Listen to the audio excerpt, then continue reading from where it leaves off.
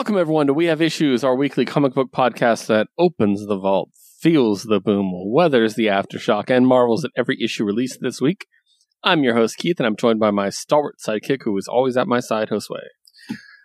God, can we just get to the news? This has been so fucking heavy. Yeah, let's just move on. Okay, we'll talk about it. So we got a little bit of comic news before we start talking about the comics of this week. Let's just start where we should start. DC. Jesus Christ. DC has announced that they have canceled the Batgirl movie. So as well as the sequel to Scoob, which should not be lost in this conversation. Because to be all seriousness, the easiest way to make money in the world is to make an animated movie about an existing property. You never lose money on those. So I watched Scoob. It was okay. It was an easy cash grab, so I was kind of dumb that they did cancel that too. Especially since it was already done. So DC is restructuring. I'm not going to get too much into it because we don't know all the details yet. We did get word today that HBO Max is going to combine with Discovery Plus, which was really funny because I saw a Snyder friendly account that you could probably guess because there's like 3 big ones. That said, I've never even heard of Discovery, and I'm like, that explains a lot. Oh my god! I was like, yeah, that makes a lot of sense. HBO also put out a very ill-advised graph to talk about what each product brings and how HBO Max is male-centric and Discovery is female-centric. Like, disgusting. So yeah, bad DC. The Flash is still going, and by that I mean the movie. They canceled the show. Like, there's no new, like, the fact that they haven't said anything about that movie, any updates, still like up in the air at this point. But this movie that is done, we just haven't seen anything of it. It's just gone. It makes no fucking sense. Like, yeah, I was so ready. Like, and it sucks because like the counterpoint is a movie that's not even Batman centric, but for like the last like decade plus, like it's like we really haven't had like a weird Batman villain. Like we're gonna get Firefly, and that was gonna be super fucking cool and just different from like all just like regular dudes with just like slightly, and slightly kind of some powers. But we were probably gonna get a good weird one, and then again with Brendan Fraser, and it sucks. Like I wasn't a huge advocate towards like the movie, but I was excited to fucking see it. It was gonna be different, and now we just don't get to have it. Like what the fuck? I agree. One thing I do want to point out that I think is a very good example of things that we should keep an eye out for as fandoms in the future. I've talked a bit about criticizing stuff before we even get a trailer or anything, or before we even see the movie. There's a lot of hate for that costume. And a lot of the people that were talking shit on that costume are the same people who be like, how could you cancel Batgirl? Well, because if DC goes on and the only feedback they see is that the costume looks like shit, there's a chance they're going to cancel. I'm not saying that's why they canceled it. I think we can all put together why they actually canceled this movie. Mm-hmm. But we're still getting Joker 2 with Lady Gaga. Dude. The fact that they still put out, like, it's like, yeah, okay, release that'll day after. That'll put out the flames. Ridiculous. Absolutely ridiculous. DC is showing their true colors. I've made that abundantly clear. I've never trusted them. So, along with that, some more DC news about it. DC has relaunched DC.com with some new features and content, including collectible items. Yay. That's cool. I wish I wasn't so burned by this company that I would even want to go. DC is also... Remember Batman One Bad Day? Yes. I'm going to read this headline because I'm going to do a tweet about this later on. Batman One Bad Day will be the Riddler's killing joke. And my response is, thank you for the warning. So, like, I love the Riddler. But why the fuck would you do that? Why the fuck would you do that? Like there's so many like all those like One Bad Day books like have like such ace teams, and it's just like I'm not gonna fall for it. Yeah. He basically says, before the killing joke, Joker. Or it's Tom King, by the way. I know. Before that, the Joker was a fun character. He was funny. Neil Adams had redone him pretty well. Marshall Rogers had redone him pretty well. But he wasn't what he became afterwards, a killer of the DCU. Can we do that to Riddler? I just had a fucking stroke as I said that. Can we make him as important, as big, as frightening as the Joker is? Why do you want to? He's the fucking Riddler. Just let him be the fucking Riddler. Fucking goddamn. It's like when they remade Toyman in Superman comics, and he was just this goofy dude originally who had these wacky toys, and they turned him into like a weird sexual serial killer type. No one fucking wanted that. No one wanted Toyman to be that. I fucking hate. I'm gonna go on a rant if I don't stop now. Like, I don't want to be like just like keep going with being like anti DC, but like getting that news, and again, like I wasn't just like a huge advocate towards it, but at the same time, it kind of did feel like almost like a last straw thing, like losing Ava's New Gods. That was a big one. That was a huge. I still can't forgive that one. And now having this, and even then, even if it's just like a marketing scheme for them to just be like, oh, let's just like push a new hashtag release the Batgirl cut, whatever. I'm like just at the verge of just like 2023 of just cutting ties with DC altogether, and maybe I could just incorporate that money towards other indie books, because I would rather not be a part of these conversations on a constant basis. I'd rather just not care. I'd rather just watch a movie. Yeah.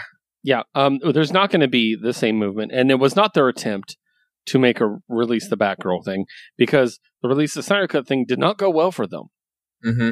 Like they were shit talked the entire time, and they're still shit talked, even though they did give it to them. So trying to duplicate that would be the stupidest thing Warner Bros. Could do. I should point out that One Bad Day is a series of one-shots. Yeah. And they're going to focus on Riddler, Two-Face, the Penguin, Mr. Freeze, Catwoman, Bane, Clayface, and Ra's al Ghul. So there goes most of Batman's good characters. So great. Yeah, all the creative teams are like back ads to like each of them. Yeah. So and it's like they're good teams. Like Two-Face with Mariko Tamaki. Like I get it. Like Mr. Freeze with Jerry Dugan and Mateo Scalera. It's like I can't just like ignore that book. But it's just like, God, like stop just giving it all to Gotham. Like please. Yeah. I just hate it because it's obviously they're going to twist Riddler to be the Batman movie Riddler. Right. Oh yeah. I'm on record of hating. So I'm not fond of it either. Yeah. A couple more DC things. Actually, we're going to talk about that later, so I'll skip that one. Last DC thing, a little bit of good news, actually. Gotham Academy is coming back in a new oversized special. Ooh, okay. Fun fact. Me and Liz used to sit around and pitch things to each other, and I pitched Gotham Academy years before it came out. Nice. And I was so pissed when it came out, but I know it's an obvious, easy one. You know what I mean? Like, yeah. Batman in school, done. So, but I was like, how cool would that be? And then, yeah. So it's going to be called Saved by the Belle Reve, which is a great pun, by the way. Mm-hmm. Yes. And yeah, I'm pretty excited about it. It looks really cool. We do know that Becky Cloonan, Brendan Fletcher, and Carl Kerschel will be involved. Some of the art I see, let's see here. It's also going to have a Suicide Squad backup story written by Tim Seeley with art by Scott Collins. So that's cool. Yeah. But it's going to be like an oversized special with lots of different stuff. The main art, though, is going to be done by... Oh, no, it's one of the variant covers is going to be done by Riley Rossmo, which is really cool. So I'm excited about that. At least DC did one thing right. So next up, I teased Josue earlier. I had a bit of Jorge Jimenez That's right. news for him. Do you remember Nemesis from Mark Millar? Yeah. Mark Millar's Nemesis is returning for a new series with Batman artist Jorge Jimenez. Ooh. It was the first one was Steve McNiven, right? I believe so, yeah. Oh, so is this going to be going to be number 2? It's a follow-up series in January 2023. I liked Nemesis. I thought it was a cool idea. That was before I was really aware of the Mark Millar of it all. Yeah. And yeah, it was Steve McNiven. You're right. It's interesting. I'm very curious to see what that's going to be like.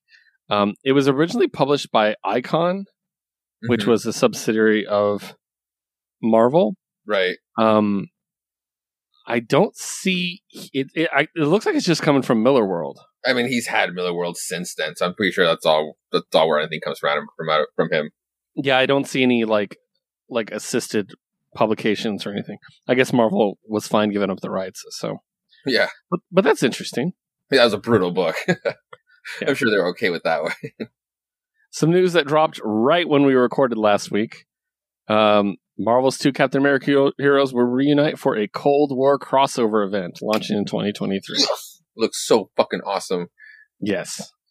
It's going to deal with everything we're dealing with in the 2 books. The origin of Steve Shield, White Wolf, Crossbones, the return of Nomad, but which one? Mm-hmm. It looks cool. And I love the promotional artwork that Paco Medina did it for it. It looks really good. Big old splash, yeah. Yeah. I like it. I'm reading both books, so I'm definitely going to be reading this. So yeah, really cool. Sure.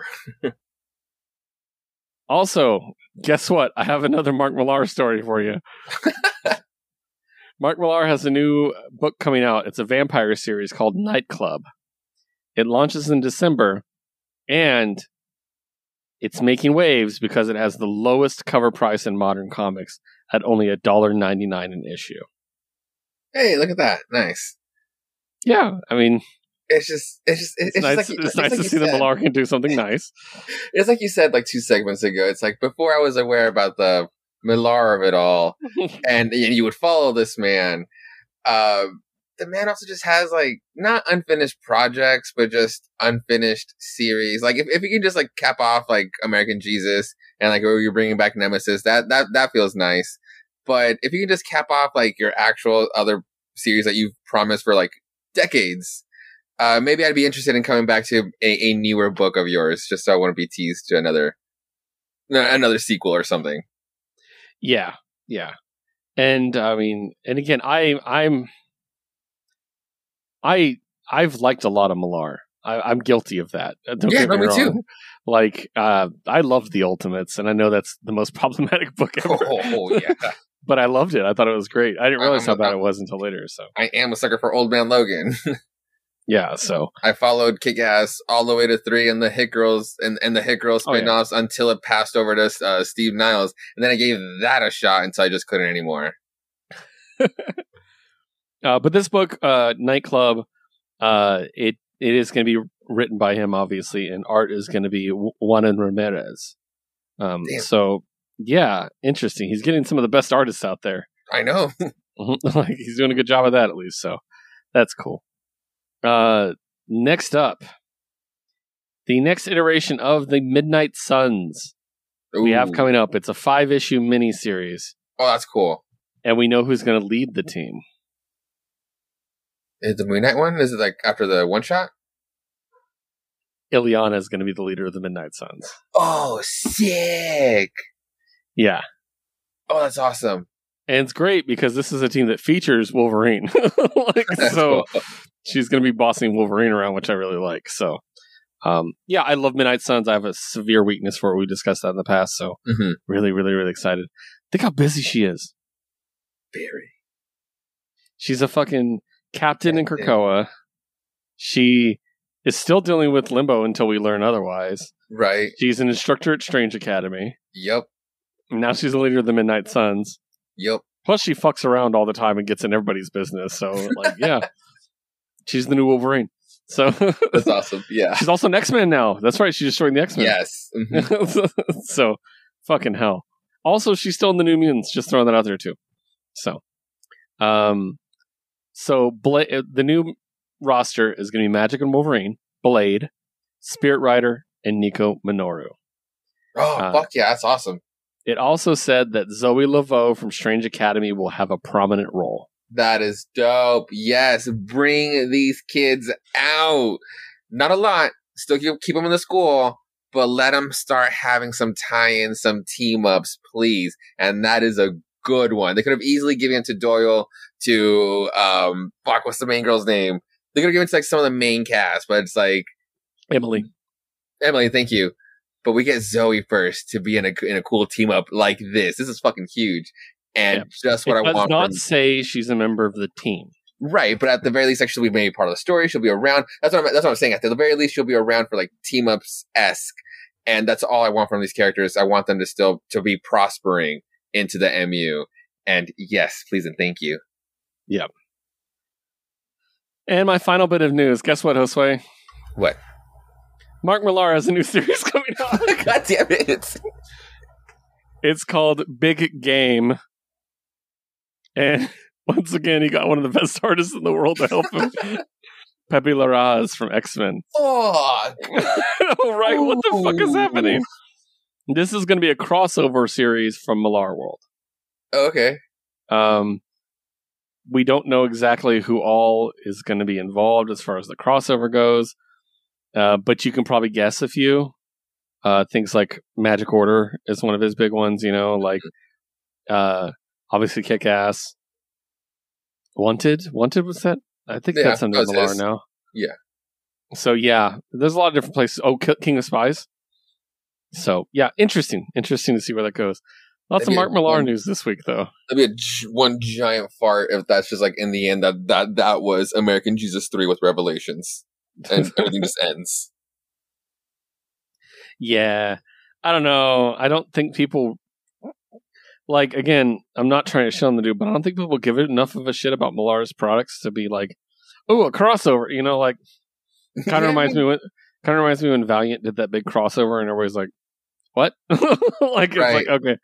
And like, I think Wildstorm did one too, and it was kind of like this, okay. Maybe in 2014 probably would have been a buzz. That'd be like, it's like the last really good hurrah he had. And just throw Kick-Ass on the front, be like Kick-Ass and friends, and everybody's like, cool.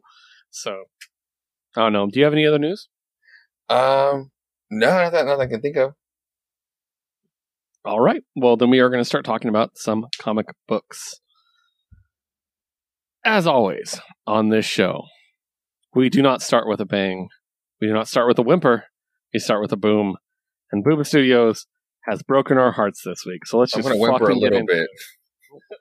I'm going to whimper a little bit on this one. Yeah. All right, we're just going to start off hot. Once and Future 28. Obviously, one of our favorite books. Written by Kieran Gillen, illustrated by Dan Mora, color by Tamara Bonville, and letter by Ed Dukeshire. I'm going to say it now. I'm going to go on record. Once and Future is my favorite Boom book. Oh, no way.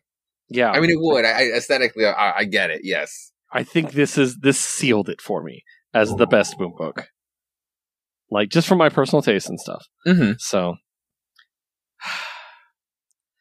I don't want to spoil it. I don't want to spoil the last page.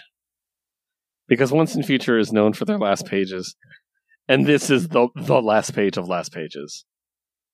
To the point that our text conversation, when I read it before you, I just put, holy fuck, Once and Future. And you put, haven't read it yet. And then you put, oh. And I went, yeah. And you went, no. And I'm like, yeah, that's literally our reaction. Like, yeah, I was right behind you on that one. And, whew. Time skips suck. Yeah.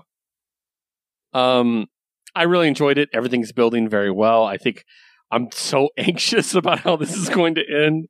It's worrying me. Everything's coming together. All the characters are coming together. I love that Duncan's mother's working with them now, but in her own kind of way. You know what I mean? Not like, not everything's not okay now. You know what I mean? She's just doing what the right thing is. And I really like that. The different interactions, just everything coming together, and just all the legends, and it just, the nerd brain in me just goes fucking crazy for this shit. But it's so good. It is my favorite. It's my favorite Boom book that's over 6 issues. I'll say that at least. A series, a good a series, ongoing not a series. mini. Yeah, right. I think it is my favorite. Nice. I just love it that much. I could reread this 100 times and not get bored. So, and it would be the first like comic I would recommend for most people. Oh, totally. So, like, if you don't want to read a superhero book, you want to read Once in the Future? So, yeah. What do you think, dude? It was awesome. Obviously, I'm not talking about the last page either, but I do want to talk about two other scenes. I love the quiet in it, like the quiet in the room when Merlin just says, "I was a bard," like, and then it goes into the story, and it's like, oh my god, it was so good. My brain immediately been like, which one? Which part? Because that's how the series works. Is immediately everything has significance. Right. So I was like, yeah.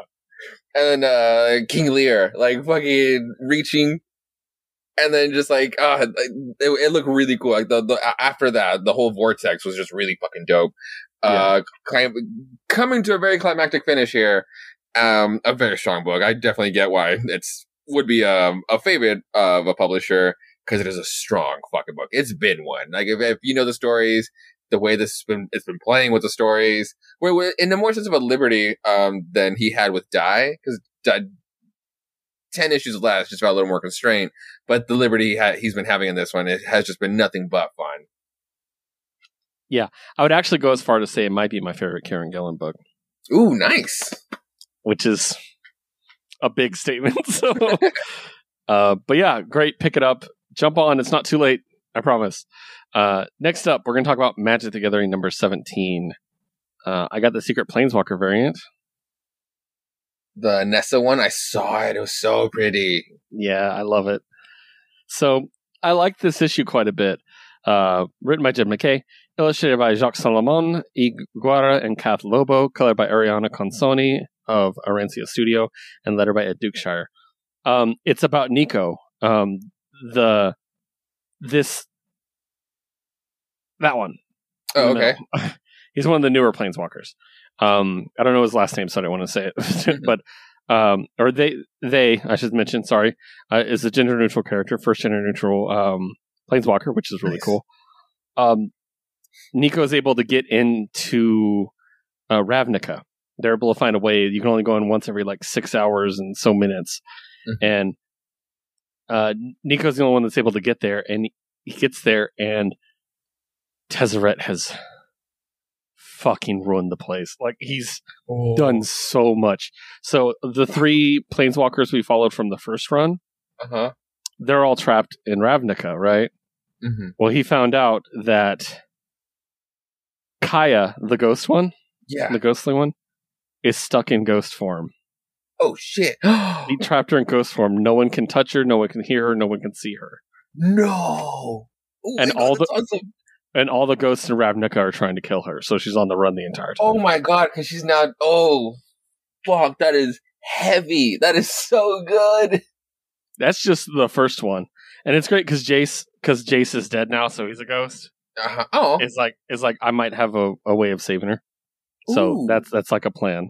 Where's my girl Teysa? She's not a Planeswalker, but she loves to fuck with the ghost, so she can maybe protect her. That'd be awesome.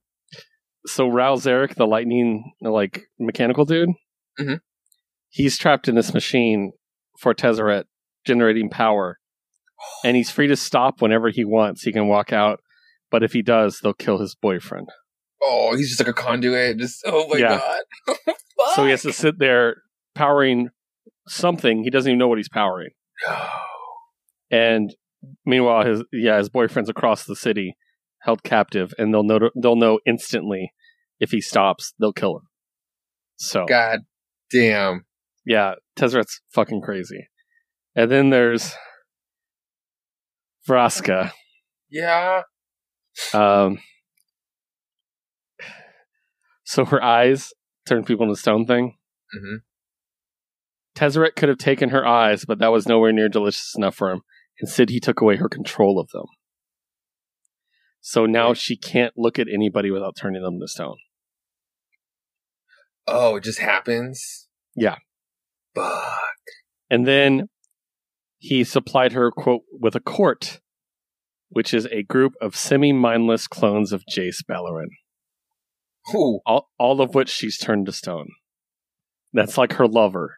Ew. That she just watched die. He made a bunch of clones of him, and now she's basically accidentally turning them all to stone and killing them over and over and over. That is fucked. So Nico is so furious about this.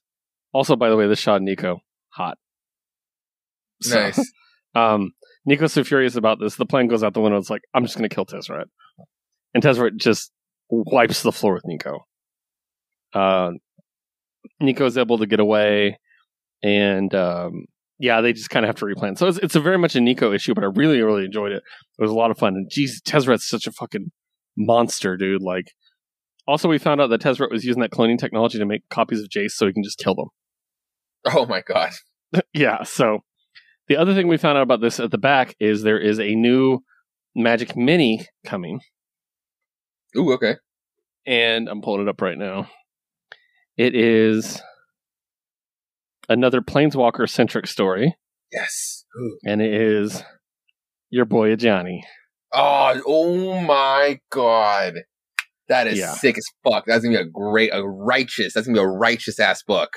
Yeah, it's just called Magic Ajani Goldmane. It'll come out in August of this month. It's so awesome. Probably next week. So give me a Sarkin Volmini. He's literally the Dragon Lord. It's the easiest fucking comic to write. But yeah, that was really good. So that was awesome. Next up, one of our favorites, Basilisk, number 10. Oh fuck yeah. This book is fucking with me. So written by Colin Bunn, illustrated by Jonas Scharf, colored by Alex Guimaras, and lettered by Ed Dukeshire. It's all coming together. Excuse me. And we're telling a different story. No, we're telling the same story, but as readers, we're reading a different story than we did when we started this book. Yes. Everything has changed completely. The purpose, the ending is coming, and it's dark, and it's grim, and it's scary as shit. And basically, it's the Chimera. It's bringing them all together. Who's going to get it? And it's really creepy and fucked up. And this issue especially was just... There was pretty high stakes. Like this army of worshippers that have been following them around. They're not a problem anymore. Let's just leave it at that. So it was a really good issue. And it was just like building up to a really tense showdown. And it'll be a 3-way showdown because we have our 2 members of the Chimera. And then our human survivor who isn't teamed up anymore. And there's a lot of ways this can go. It's really interesting. What did you think? I really like this issue too. Just like culminating all to here, and obviously we're gonna have the huge confrontation as well. But like having that realization where it's like, holy shit, like she like not a follower, but she like it's like you said, like the way this story has shifted from when we started. It's still the same, but something has happened where it's just like it's not just like just because of character progression, like. No, like the way like these characters have shifted, it's just like you accept it because it makes sense for how these players got to these positions, like to these roles. It was really cool, and yeah, and the tension of like the hospital scene was just like, oh god, a murder spree can just be so fucking grueling and just be like just again like high stakes, like you said. I love Basilisk because it's just such a fun fucking book. The whole Chimera thing is really really cool. Yeah, definitely.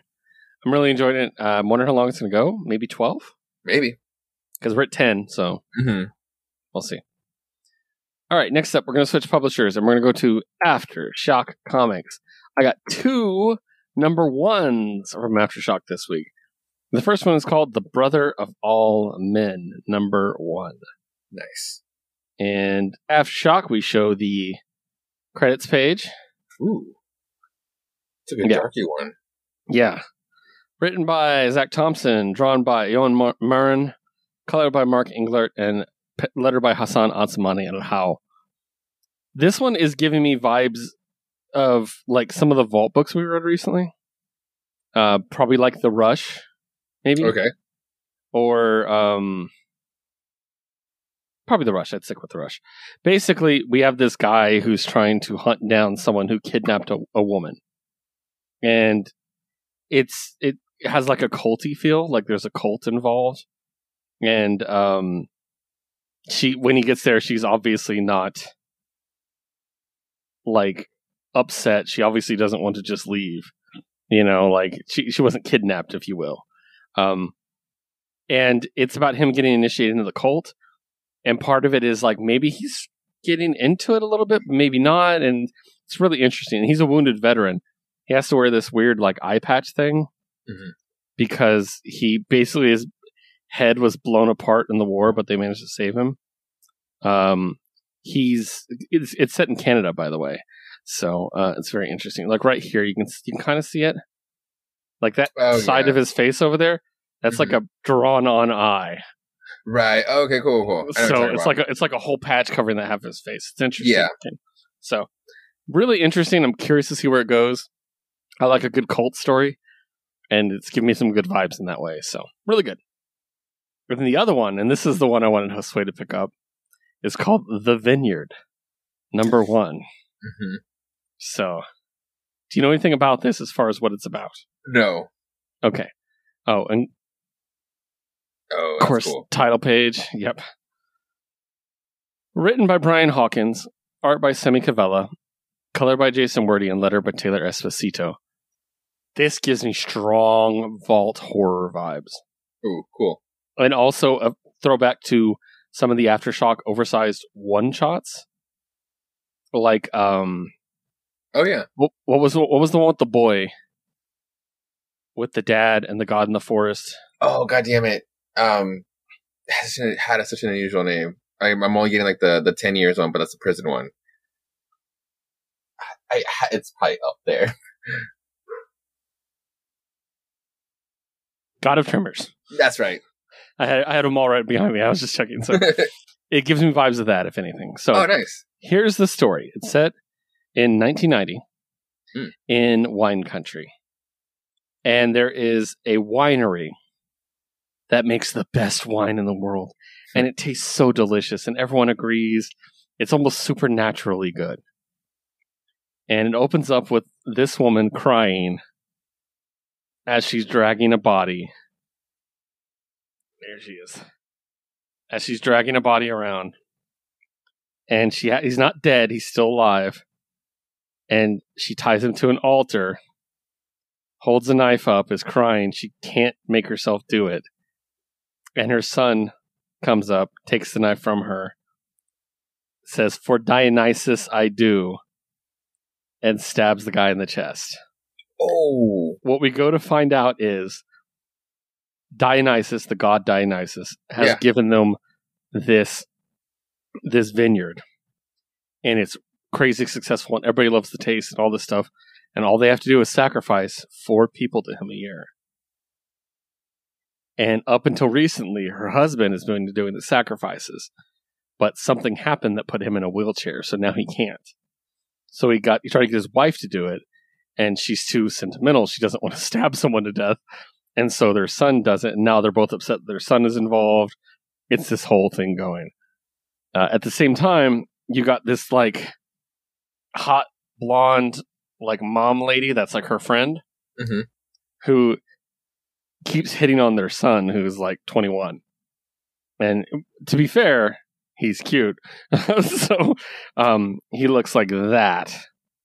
So, okay. A hunk. And he's a hunk. So she's like, "Hey, why don't you come over and try some of this wine with me?" And he's just like, I just think that's the wine talking. Oh, by the way, here's what Dionysus looks like. Ooh, so, okay. Yeah, see, that's the guy in the wheelchair next to it. So, and he's so upset with his wife for not taking it seriously. And he's like, "You need to do it. You don't understand." There's also these wood nymphs that Dionysus has provided for them. You can see them there. Like, they're like all over her husband all the time. Right. Touching him. Eventually, the dad is like, "Well, I guess my son's going to be the one doing it." So he trains the son what to do. And then the wood nymphs are all over the son, too. So that's reaching into his pants. Yeah. So, yeah, basically, this is the story, is to keep the vineyard doing, they're going to have to do this. They also have a daughter who doesn't live with them, who knows what's going on and wants to get them out, but basically got herself out instead. And the end of the issue, he shows up to the older lady's house. Is like, "Hey, I thought we'd try out some of that wine." So they drink, they start kissing, and the last shot is him stabbing her in the leg. Ooh. That's when it cuts away. So she's going to be one of the sacrifices. Yep. So this is fun. It's creepy. It's mythological. It's a lot of things I love. It's so good. I love it. Love it. Made me think of Eat the Rich with the whole deal thing. Yes, very much so. And Semi Cavella, I've seen their art somewhere. I'm trying to remember where, but I really, really, really like it. I just enjoyed it so much. So, yeah, The Vineyard, really, really good. Next up, we're going to switch over to another publisher, and Josue is going to take over for a moment and talk about AWA Studios. Okay, new book. This one's called Sacrament, and it is team is written by Peter Milligan, artist by Marcelo Frusin, and letting by Sal Cipriano. This is a dope sci-fi story. This is a really good sci-fi story. Really quick, Sammy Cavella did The Heathens. That's what it was. Oh, nice. Yeah, I was like, there's something we just read. I was trying to. Anyways, go on. Oh, gotcha. Okay, cool. So, dope sci-fi story. We're in the year, or in the book right now. For now, it's $29.99, and we have just abandoned Earth. We probably where we're going. We just left it to shit and said bye. And the story's about when your lease runs out, and you're like, I'm not cleaning this place. Pretty much, we just hopped up on some ships and tried to discover life elsewhere. Which I guess we did. But the story's about this like disgraced priest, and he's called back into like to performing like an exorcism in like this like space colony. But then it gets into like, but there is no religion. Like, I mean, like obviously priests have gone up there and like, but they've kind of like outlawed it. He's like, it's basically it is outlawed, and if you kind of get caught, like the people who are the people who are followers kind of get like a slap on the wrist, like they kind of get reprimanded a little bit, but priests get like basically just get re-education camps styles.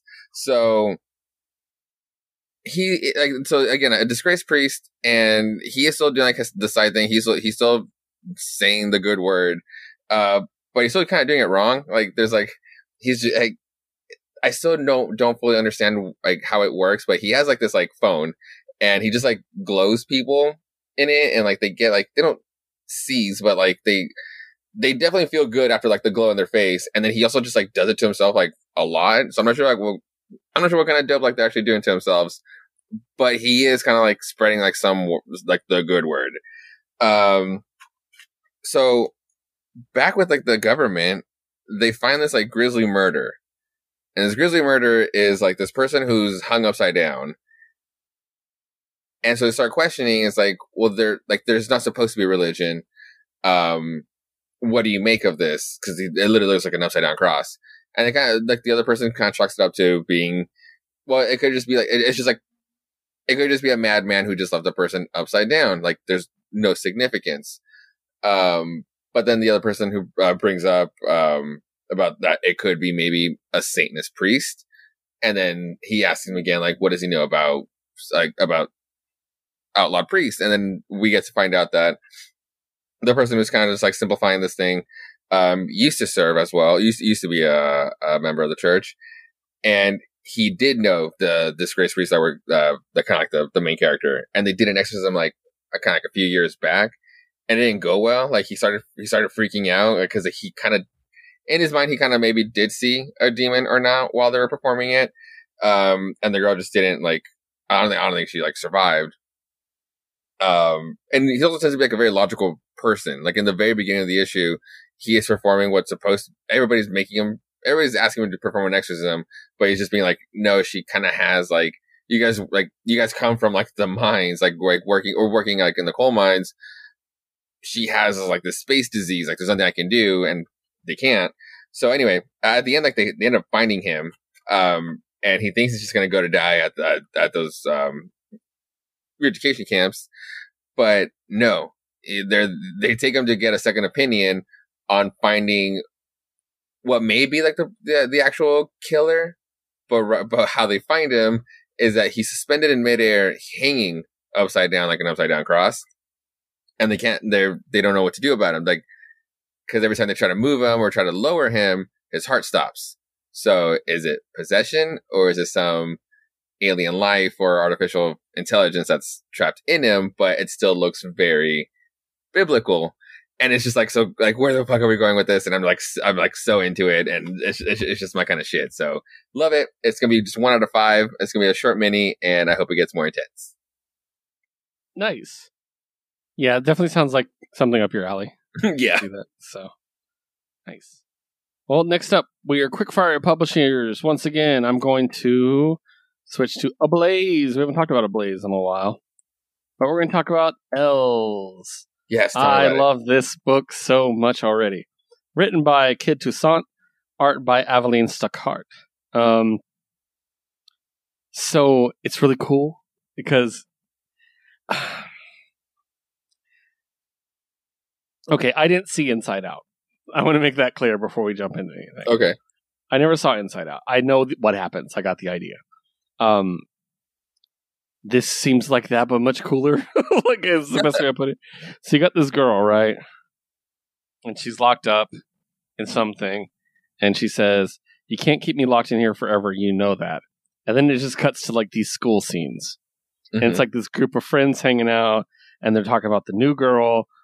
And it's great because I already associate with one of these characters. Because he's like, if it's the girl I saw in the office, she's kind of hot. And then one of them goes, "No kidding." He goes, "What?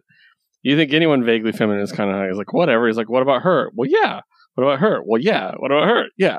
"Well, Miss Rodriguez." "Oh, yeah, she's totally hot." Like, and this goes throughout half the book is them thinking of people and asking them and be like, "Oh, yeah, totally hot."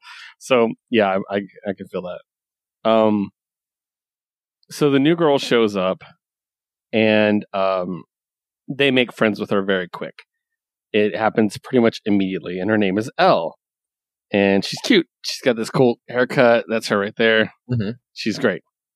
And they all get along. They become friends. It's told in a 2-page spread of all the times they have together. So it obviously there's a time skip here where they've all been friends for a while, right? Then the guy I relate to, this is where I stop relating to him, he kisses her. He has a girlfriend, we're pretty sure. So like that's weird. And she's like, "Wow, that's weird. Why'd you do that?" And he basically made her emotional, and a lot of shit's going on, and she's really stressed out.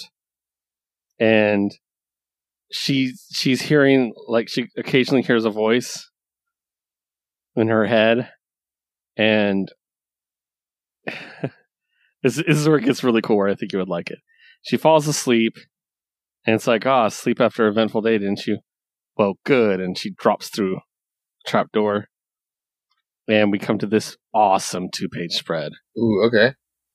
Where it's like a diner. It's called Rosie's. It's like, this is where you go, then little pink rose. And inside is a whole bunch of her with different color hair. Oh, okay. Yeah. And basically it's her different moods, essentially. And they're trying to take over, but she's keeping control. They go to school, they play dodgeball. And someone bullies her. And everything just keeps going bad. And the voice in her head says, "Oh, looks like it's showtime." It says, "I know exactly who to pick." And the way they do it is so cool. Who to pick to replace her. And they go to the blondie. And it's like, "All right, your turn at bat," basically. They do this thing where the girl pushes her into the water. We get another amazing visual of her, like, diving towards this. Yeah, those look really cool. Underwater. It's so good, dude. She comes up. She's like, "Game on." And she gets really aggressive in dodge. Or no, it wasn't dodgeball, it was volleyball. She gets really aggressive and like spikes it in people's faces and stuff like that, acting all badass. But she steps on her friend's glasses and doesn't realize it doesn't care. Oh. So you can obviously see more than one thing has changed. Mm-hmm. It's so cool, dude. It's just really cool. Like, I really enjoy it. It's totally safe for all ages, but I, as a almost 40-year-old man, thoroughly enjoyed it. It was great. So I consider that one as well. It's good. It's really good. The art alone makes it worth a pickup. So, yep. All right. And next to another small publisher, real quick, we're going to talk about Action Labs. Man, Ballad of Ronin. I'm so glad I subbed to it because there's like no copies. Oh, nice. Written by John and Jim Walsh, art by Remy Jackson, colored by Valentina Pucci, and letter by Becca Carey. This is the one about being a kid in the foster care system in Ireland. Oh, okay. And she basically, in the last one, she was told to go find a guy named Ronan. And the priest that protects her, he's going through his whole own thing. It's really cool. But anyways, long story short, she meets a guy named Ronan who's spray painting a wall underneath an overpass. But she meets a guy, I should say. And the art is like mythological art. It's not like, normal tagging. Yeah. So they're getting to know each other, and he doesn't say his name right away. And eventually he introduces himself as Ronan. She's like, "Holy shit," because the voice told her to go find Ronan. They get attacked by some people trying to rob them, and he absolutely wrecks them. And one of the things he does is he flashes back to this moment. Okay. With the sword and he's wearing armor and stuff like that. So he's older than we think and stuff like that. It's really, really cool. I really like this book. It's already 3 of 6, so we're already halfway through, which is unfortunate. But it's been very, very good so far. Yeah, love it. So, Ballad of Ronin, pick it up. It's fantastic. Next up, we're going to switch once more. We're going to talk about Oni Press. Hey, Oni Press, stop firing people. There's my warning. All right. Rick and Morty, Crisis on C3137. This is a rare Rick and Morty comic that is definitely in the canon of the show. Oh, really? Yes. Because it's C137. They make it very clear. Okay. Written by Stephanie Phillips, illustrated by Ryan Lee, colored by Doug Garbark, and lettered by Crank. You watch Rick and Morty, right? You watched the one with the what were they called? The Justice League ripoff. Right. The Vindicators, was it the Vindicators? Mm-hmm. Yeah. And how Rick killed them all, except for the main chick and Noop Noop. Yeah. So this opens with that chick and Noop Noop fighting off a giant robot dog in space. And it immediately kills Noop Noop, of course, because he's worthless. I know. And she can't stop him on her own. And then she does the traditional superhero thing of like, the big bad guy kicked your ass so you fall to earth. Like the Hulk, you know? So she falls down, she runs into Rick, and she's just like, you know, this thing. And they found out Snowball, it's their dog. And the dog people, they're trying to take over the earth. Yeah. But then other things start happening. Like, remember when they came to C137, they killed the Rick and Morty that were already there and took their places and buried them in the backyard. Mm-hmm. They come up as zombies. No.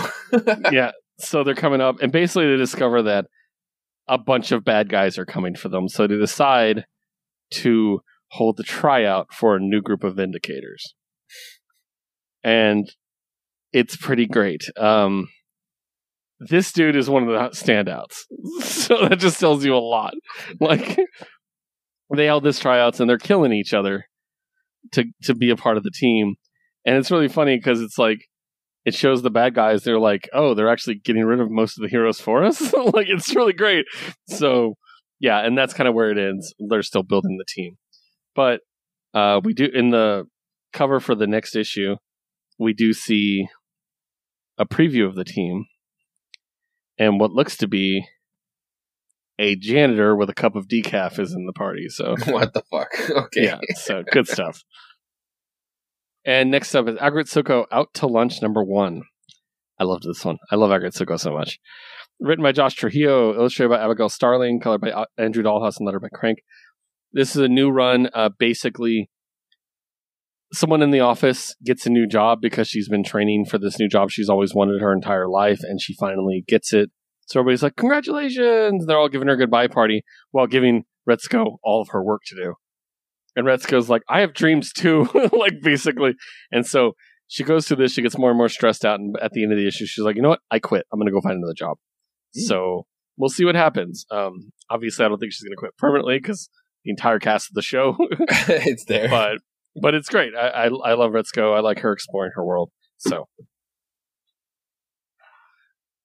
next up, we are going to open the vault.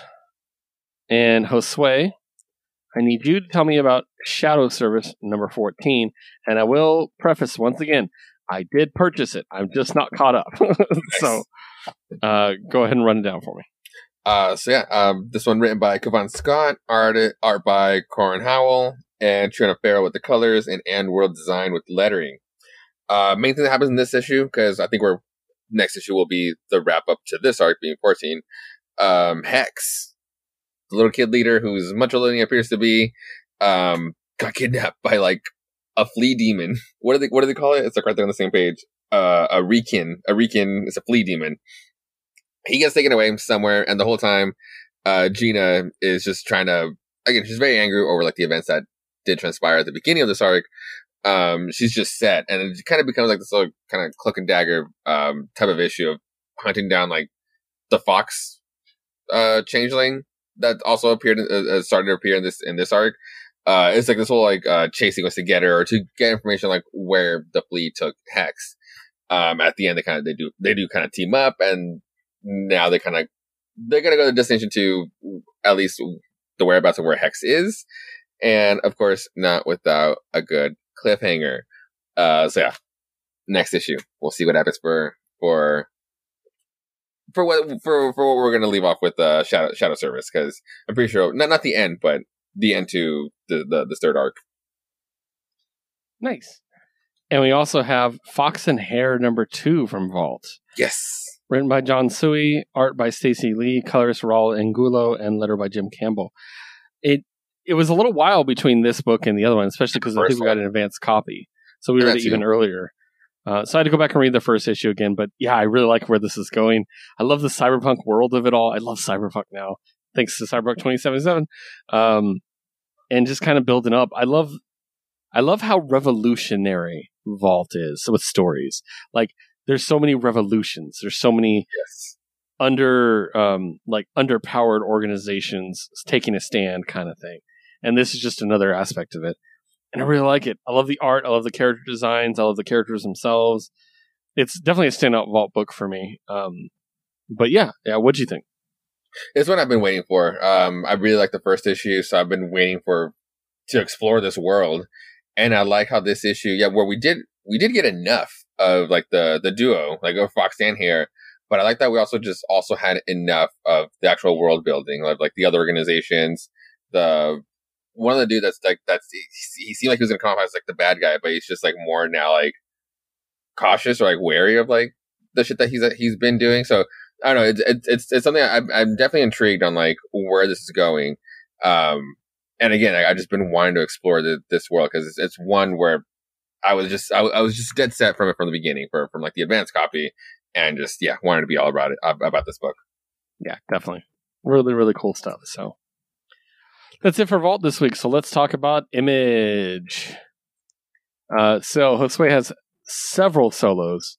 I only have one, so we'll let Josue start us off with Golden Rage #1.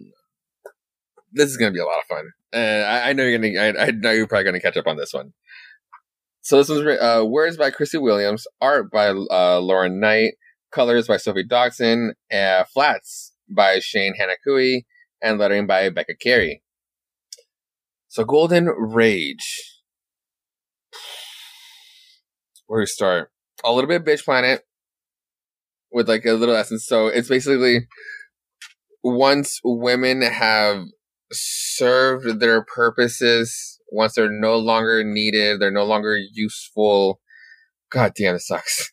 They're sent to an island, and we start with this girl who's pretty much the youngest. Probably can't be more than 30. Like no more, like probably in her mid-30s, maybe. Gets dropped off, and it is carnage. It is old ladies killing each other, surviving off of each other, or trying to survive off of this like huge massacre. And then this one super dope buff lady just goes, "Her, I'm out. She's mine. Move," and makes a beeline for her. And like, oh fuck, she's got to defend herself here, and kind of basically saves her. And she basically rescues her and takes her to like her hut. Basically, around this island, there's just like a lot of different factions. Like they keep referring to like the Red Hats were gonna get to her and probably kill her first if she didn't rescue her. You get to meet her friends.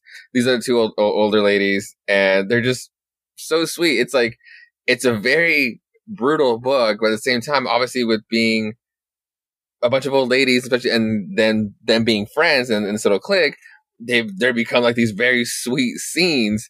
I love this book, and then the whole thing why it sucks. Like they instantly pick off why the new young one is there. It's like they instantly deduce that she had like early menopause, and so it just leaves you to wondering. It's like, what the fuck is going on out there in the supposed real world to just have this format of doing things and just.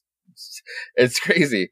But yeah, it's the first issue. You fall in love with your cast. Like there's like a lot of sweet scenes. but then you get like at the end, it's just like, it reminded me of A Man Among You when they're all forming together. Yeah. And they're about to just like have like this all like another brawl, but that's a cliffhanger for this one. It's really good. Golden Rage. God, it's just gonna be a lot of fun. Nice. What about Stillwater number 14? Oh boy, Stillwater. We're getting so close to the end. So Chip Zdarsky, co-created and written by Chip Zdarsky, Ramon K. Perez with the art and other side of the co-creating, Mike Spicer with the colors, and Russ Wooten with the lettering. So Little Galen had the plan to expand the town's borders and maybe adapt Coldwater into Stillwater in order for this whole plan to kind of like get back at the big three, the elusive three that have left and they're out there growing, but they want to keep it a hush hush so people don't make them as like these not martyrs, but like these like symbols of hope for them to come back and rescue them out of this. So we're gonna make the towns bigger. And it's Galen kind of like he has a meeting with like the mayor there and basically just drops everything. I mean, like, this is what it's like and this is what it's gonna be like. And she kind of laughs at her and was like, "Oh, cute kid." You get to find out that Galen's also in his 40s. Technically, would be in his 40s. But yeah, obviously she's not buying it. He does call for like a town meeting if at the least like this the mayor can like request this, and so the whole town gathers around like the plaza like out in the park, and again he drops the bomb on them, and then he makes them turn around and is like, yeah, and also like look out there on the rooftops are a bunch of other Stillwater militia side people, and they're there to basically prove the point. Like the cops end up showing up because like they didn't attend the meeting, and like they basically just armed themselves first. They show up to try to save them, and then one of the Marines that the sheriff brought over, he basically just gets in front of the gun to prove that they can't die. Also, not that they were like 50-50 on it, but they also maybe weren't 100% sure that they had expanded the borders. So this was actually going to be the test. But sure enough, he comes back up. And they pop a few other civilians, just to kind of get them to comply. And yeah, it's 2 weeks later and everything's just obviously weird. Nobody's liking it, but there's a great conversation between Galen and the diner lady.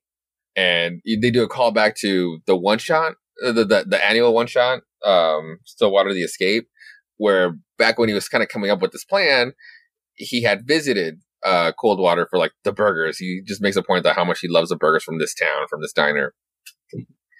And the lady makes a point where I was first just thinking like, yo, like this fucking sucks. Like you're keeping me from my grandkids. I won't be able to see them.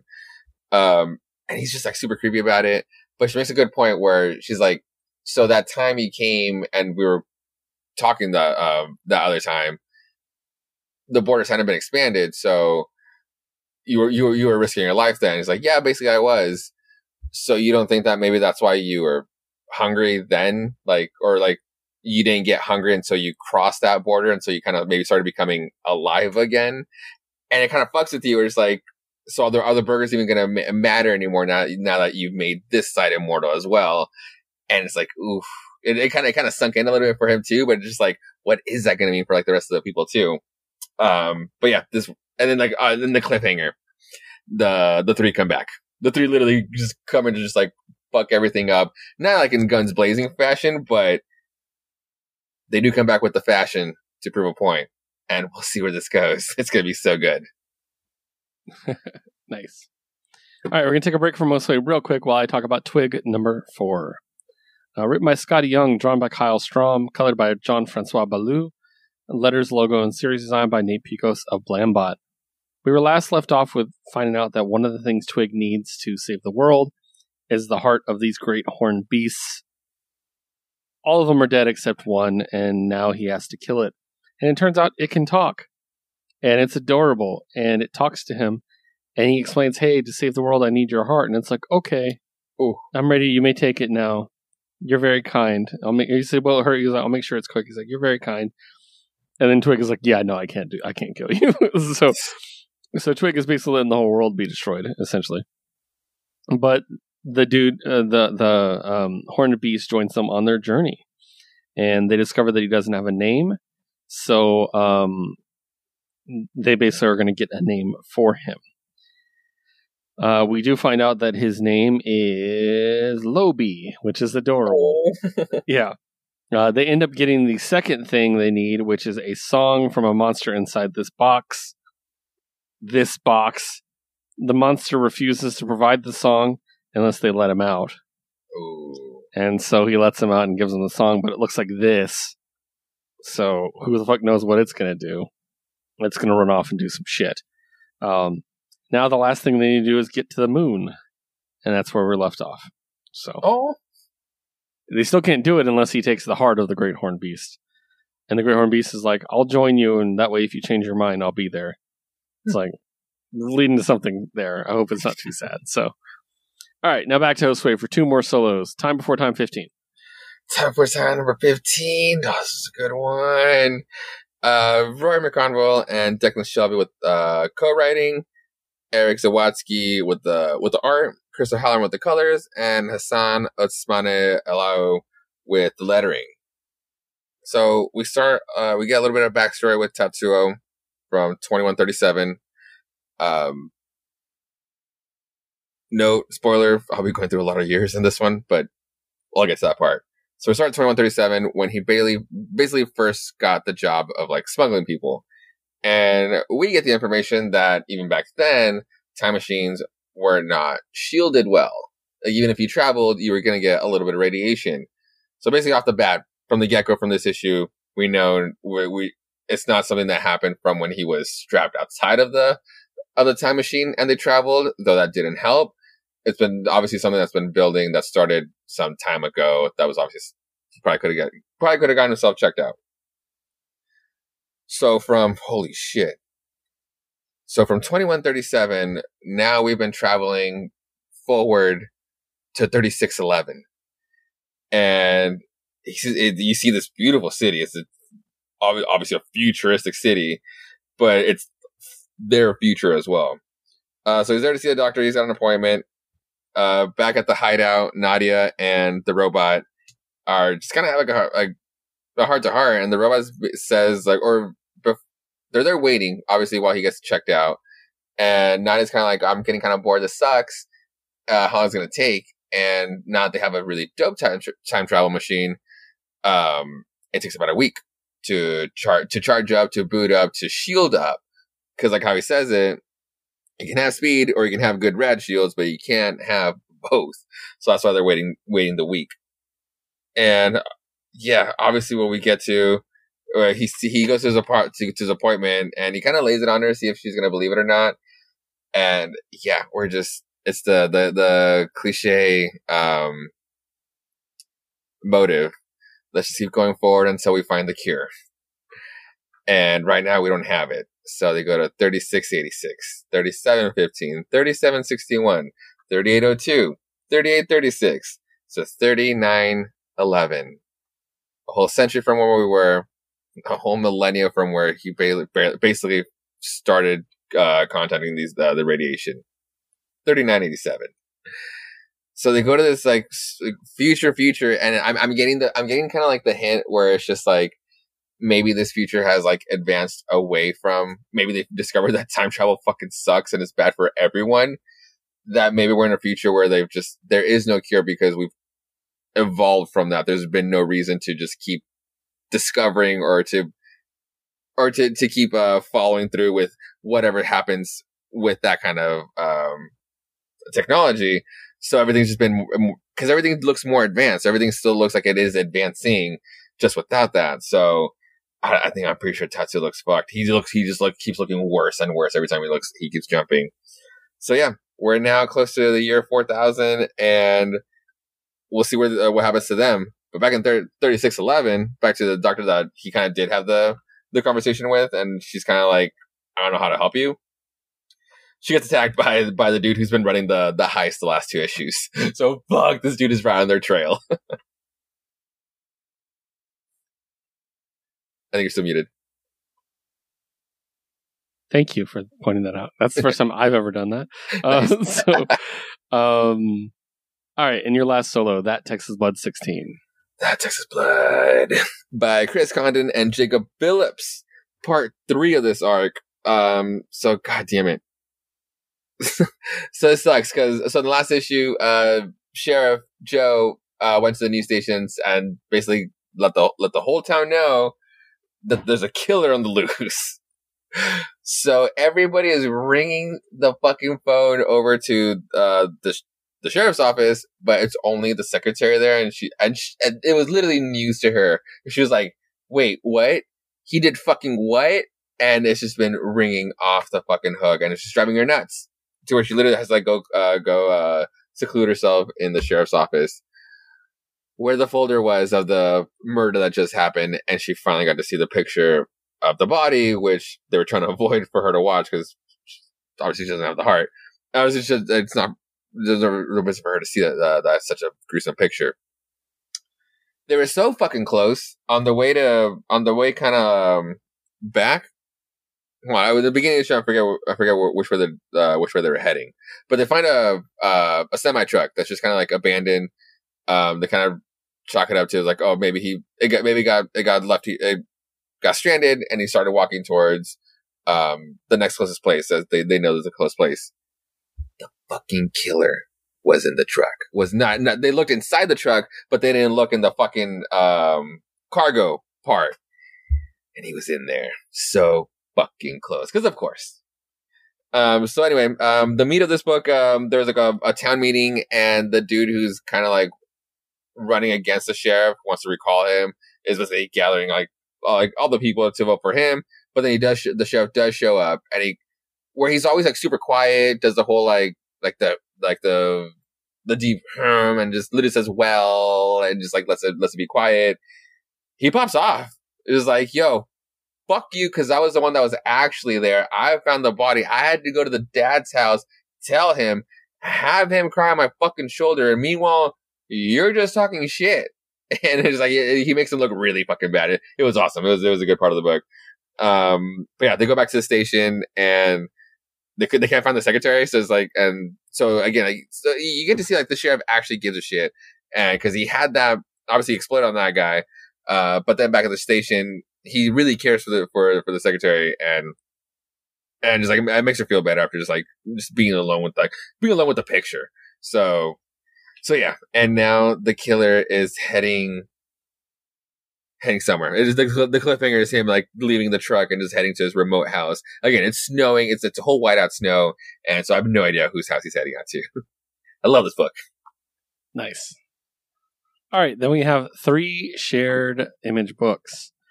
First of all, The Closet, number 3. James Tynan IV writing, Gavin Fullerton drawing, Chris O'Halloran coloring, Tom Napolitano lettering. What's the last book you actually felt angry at? Yeah. This dude somehow gets worse every issue. Dude. Like, what a piece of shit. For those who don't remember, this is the one about the little kid who's afraid about the monster in the closet, and his shitty dad who's shitty. So we learn more about the mysterious girl that they've talked about in the past, but not really gotten into. And we also learn more potentially about the origin of the monster in the closet. Whether it's psychological or not. I don't think it's entirely psychological, but I definitely think he contributed to it. It was a good twist, because I mean, like, it was definitely something I thought was going to be like a straight up supernatural thing. Mm-hmm. But to make it like about trauma and stuff was a really interesting twist. And God, the guy's just awful. Awful. But yeah, what did you think? I mean, like I prefaced it, like it's been a while since I've been angry at it. Like, not because it's bad writing or like the art sucked. No, like it's just emotionally like what it makes you process reading line for line. You just get more and more angry at like this character, at this person. It just sucks. Obviously nothing against James. Like, thank you for like invoking such emotions. But oh my God, and especially when you get to like the meat of it, when you get to like the realization, if it is psychological, But at the same time, that's what makes the demon fucking real. That's what having like that. We're just going to something a little more simplistic. But actually something that happens in the book, having like the feeling of like the demon sleeping on top of you where you can't wake up because it's just holding you there. That's fucking real. You can't get up from that. You need help from someone else who is passing by or is around. That's just one of the scariest feelings ever. That's what makes it. That's what makes the psychological horror real. And he gave that to his fucking son. And yeah, the demon thing. That again, like then you get into like all your mythos and all your headcanons. And yeah, I do believe in all the crazy shit. So again, the psychological trauma is what made it real for this little boy, and it's what. Oh, and you just I felt so angry at the end of this book, especially because like they make it to the fucking house. And it still you can't have, the fucker can't be happy about anything. Yeah, I know, right? It's just like, he's the worst. All right, next up is Little Monsters number 6. This book is also stressful. Written by Jeff Lemire, drawn by Dustin Nguyen with letters by Steve Wands. Man, this, again, stressful. Everything going on, especially with the remaining twin and what's going on there. The conflict between the kids, they're hiding the girl. There's so much going on in this issue. And this isn't ending anytime soon, right? We don't know if it's like a 8 or anything like that. When this first came out, we were like, oh, it's a 1 out of 5, but like the pacing didn't make any sense. And then at the end of when I looked up the issue 5, it did say the end of the first arc. Exactly, yeah. So I'm kind of curious to see how long this is going to go. Mm-hmm. It's really interesting, and I really want to know the lore behind stuff. Like, were they put here and told not to leave to protect the humans? Like, we got some nuggets. We got some nuggets of information that we can play with, and then to play with what happens with the kids. Obviously, like they're meant to be split. There was a deal. There was a pact that something happened. But then it's what's been happening with the kids, especially the little monsters ones. Now that they've tasted real blood, they're starting to have like their face starts got a little more rugged, and like what they're kind of saying to me, like, makes me to believe that it's like whoever those old vampires were, maybe they figured out that like once you draw real blood, you're fucked. You're maybe a true vampire, and that's what keeps you alive. But if you never tasted it, if you just keep to animals, maybe you can still be okay. Maybe you can not go as feral. You don't go feral. Yeah. You just get bloodlust, basically. Yeah. So it's really interesting. I'm really enjoying it. It's interesting. This is the first issue of the new arc. Mm-hmm. Thinking like, what's that arc going to be? And it's going to be them trying to hide her, the conflict between the two groups, and of course the hunter closing in on them. So yeah. Lots of cool conflicts going on in this book. I really enjoy it. Really cool. So, and then finally, a number 1, The Dead Lucky number 1. This book is written by Melissa Flores, drawn by French Calamagno, color by Mattia Iancono, and letter by Becca Carey. So, I enjoyed the book. We'll talk about the details and everything in just a moment, but I did want to throw out there. So we have a bit of a misunderstanding on our end. We're not sure if this is Massiveverse or not, because it does say in a lot of the promos, and Josue found some where it says it is a part of the Massiveverse. But it doesn't seem to be in the same time frame, at least from the way I read it. Maybe I read it wrong. But I thought it seemed like more near future than current time to me. But I'm very curious. So if any creative team members listen to the show, please let us know if it does tie directly in the Massiveverse and how so, because we would really like to know that, unless it's a secret. Right. You don't have to tell us. So, but the book itself, I really enjoy. I like her as an addition. If it is an addition to the Massiveverse, I like her joining this roster of characters in my head. Yeah. The straight-laced soldier, it's kind of what we thought Rogue Sun would be originally. You know? Like, a little bit, yeah, you're right. And I like that as a role, because between the two main Radiants, mm-hmm. and Rogue Sun, you don't have like that straight-laced character. You don't have that duty character. And I really, really enjoy that. And I think it's really cool. I love the design. All the designs are awesome, and the Massiverse, we love those. And yeah, I like the tech of it all. I just think it looks really cool. And yeah, I don't know. I'm very curious to see where it goes.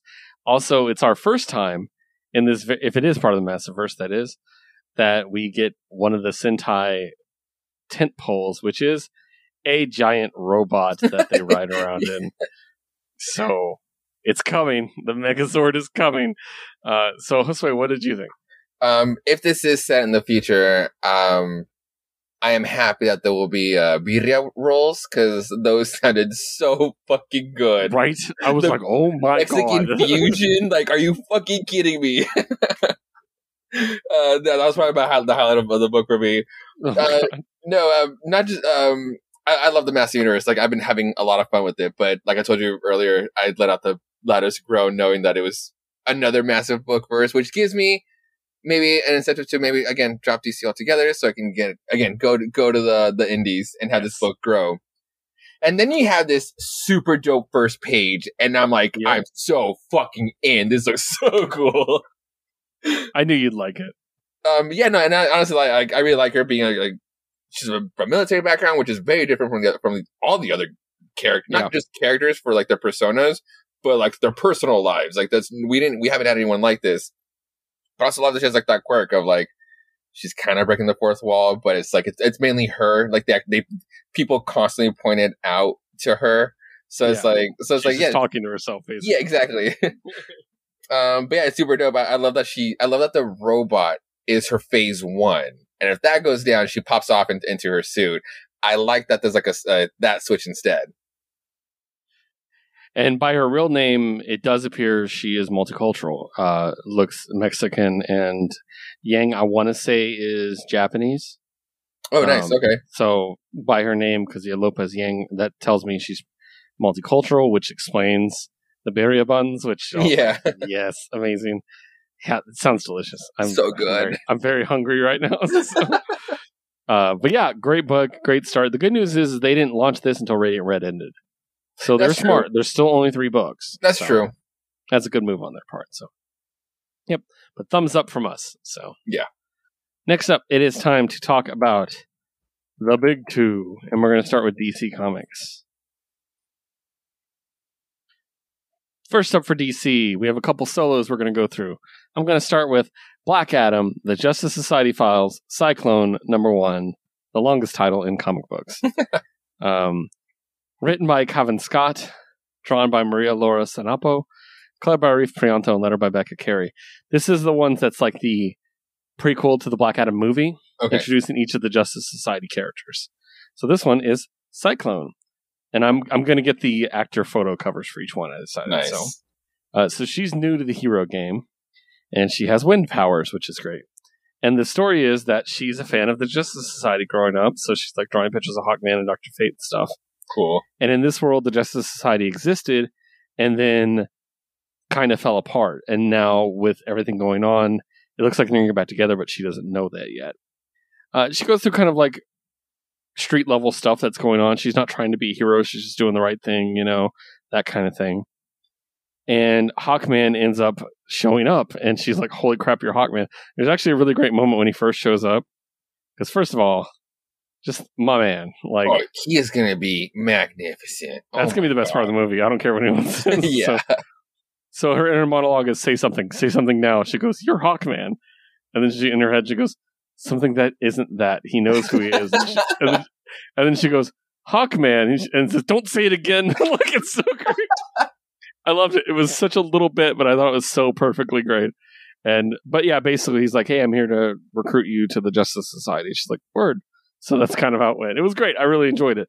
It made me interested in a character that I don't think I've ever thought about in my life. So cool.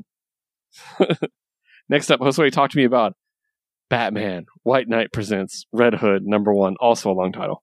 Oof. I know you're going to have to find this one later. Even though you have no background to the White Knight series. But this art, this beautiful book, this beautiful looking book. That's because it's written first and foremost by Sean Murphy, and was story by Sean Murphy, script by Clay McCormack. The art on this beautiful book is by Simone DeMeo. Steve Stewart on the colors, and World on the lettering. So in the White Knight universe, Jason was the first Robin, instead of Dick. And it opens up with what happened on that fateful night with the crowbar. And Jason basically, he was a kid. He was just a boy. He hit his limit. He got hit with a few too many times with the crowbar by this scary fucking person. He said it's Bruce Wayne. Batman is Bruce Wayne. To a very disappointed Joker being like, the fuck? I didn't want to know that so soon. So in this world, instead of, and then he just tells him like, there was a mistake to, like, it says like, I regret fucking meeting Bruce Wayne. And Joker lets him free. Instead of killing him, instead of exploding the place, he lets him go. So in this world, he was out lost to Bruce Wayne. And then Bruce Wayne just ended up moving on to Dick.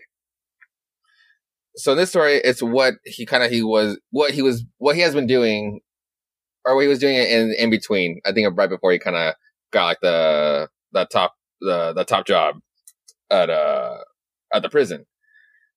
And yeah, he was just like kind of living like a nomadic life until he finds he was beating up these dudes until this random Robin shows up and stops him, and she's pretty cute. She's on a bike, a bicycle bike, and stops Jason, being like, "Yo, you didn't have to hurt them that hard. They were just gonna get a little too tipsy in like 20 minutes and then harm no one." Like she knows this community. But she just keeps calling him like the beer guy.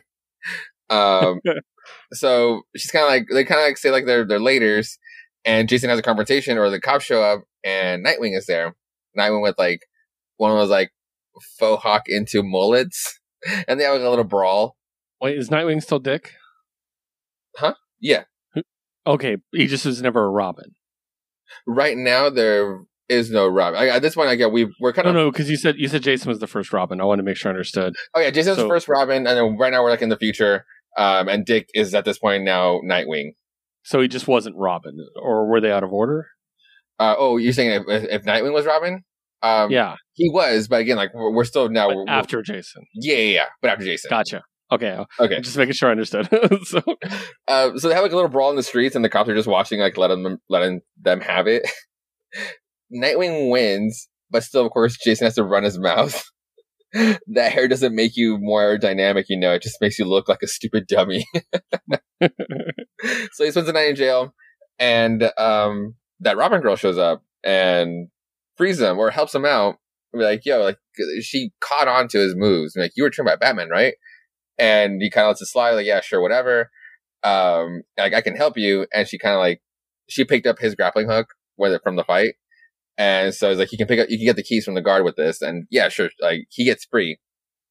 And yeah, it's like, you know what? I'll train you for a bit. And it's kind of like the meat of the book. And it's like, and there's like a struggle because he's trying to train her like the way Batman trained him.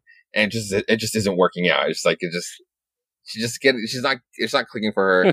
She's struggling with like the grappling hook. Like, she's scared of heights first of all. And so she's kind of like being like, you know what? This is stupid. Maybe this isn't for me. I don't know. I'll just throw away the suit. And at this point, they're now like on the sidewalk, and they're kind of having this heart to heart. And someone says like, "Oh, stop that thief!" Like, there's like a purse burglar, and she literally like looks over and tackles this motherfucker to the ground, like in perfect formation. And Jason's like, "Yo, wait, where the fuck did that come from?" It's like, "Oh, I played rugby at my old school before we had to move here." And he's like, "Oh, that's it. Like, I can't train you." It's like, "Yeah, I know. We were just talking about this." No. I can't train you like the way I can't. Like because you're not me. I gotta train you like you. Like, forget the heights. Like, we're gonna work on your ground game. And it's like, cool. We're gonna train a little brawler that Jason is just perfect for. And yeah, and that's kind of where it ends here. It sucks. I think this is like out of 2 because it's like we're just getting into like the mentor shit. But I really like this. I really like this book on Jason having this role. And again, Simone DeMeo on exploring this Gotham, dude. Right. It's awesome. Yeah, that sounds pretty dope, actually. So, all right, next up, my new book of the week. Ooh, the new championship. Oh, that's right. So we'll run through the creative team before I start gushing. Written by Josie Campbell. Art and cover by Evan Doc Shaner. Letter by Becca Carey. I love Mary Marvel. Mm-hmm. Mary Marvel is probably my favorite member of the Marvel family. Even the extended Marvel family, including the Black Adam portion. I love Mary Marvel. And girl has some thick-ass legs. And I love that about her. They don't fuck around. She looks strong as fuck. I love it. This takes place in the current DC universe in the current time. The story is that we do know from reading Teen Titans Academy that Shazam is at the Rock of Eternity holding everything back. Remember that? Yeah. He was out of commission. And so he can't be Shazam. And since he's not there to share his powers, none of his siblings have powers, essentially. So they all go back to living normal lives. And they definitely gave it like a visual representation based on the movie, The Kids. Oh, yeah. I definitely see the slow transition to that. And Mary Marvel just graduated high school, and it's her time to go to college. She goes to college. She meets her roommates. They're cool. One of them has a rabbit. It's fun. They go to orientation. She's like, everything's going perfectly. She opens her bag in the middle of orientation, and the rabbit's in her bag. She goes, Hoppy, how did you get in there? And the rabbit replies, oh, through the magic of the Rock of Eternity, of course. And she screams out loud, and he keeps talking to her, and she has an argument with it, and doesn't realize, oh, no one can hear you but me. So it's just her in front of everybody she's going to go to school with, holding a rabbit, screaming at it. That's awesome. She's like, I'm not going to be the crazy kid, and she runs away, basically. He's basically like, you need to be the new Shazam, because Billy can't. So you're the new Shazam now. And she's like, no, I don't want to. I'm going to college. But he teleports her to a bank robbery, and he's like, you're the only one who can stop him. Also, he throws a bank vault at some innocent people, so she has to do it. It's like, say the word, and she's like, all right. Shazam. Nice. So dope. She's so great, dude. So she throws it back at him. She stops him. And she's using her powers. It's like kicking hard. And she's like, what the hell? I'm so powerful. And the rabbit is like, because you're not sharing the magic Shazam with 5 other people anymore. Ha. Nice. You have all the power. Yep. So she is Shazam now, basically. The Shazam, that is awesome. The Shazam hero, not the Shazam wizard. Yeah. But basically, she ends up taking the guy out, and she's just like, I'm going to be normal. And she shows up back at school in her normal costume. And she's like, the cops are there. She's like, oh, is this about me talking to the rabbit? Which is a great joke. And it's like, no, your parents are missing. Your foster parents are missing. So, oh no, they've been kidnapped or something. I love this. This should be an ongoing. DC, make one good decision this month and make this an ongoing forever. She hasn't had a solo book. How long do you think it's been since Mary Marvel's had a solo book? I mean, I could not tell you. Throw out a number. Years. Yeah. Or at the very least, I keep it alive with like maybe a couple of minis. Like there's season 2 that they've been kind of like throwing for like a few books.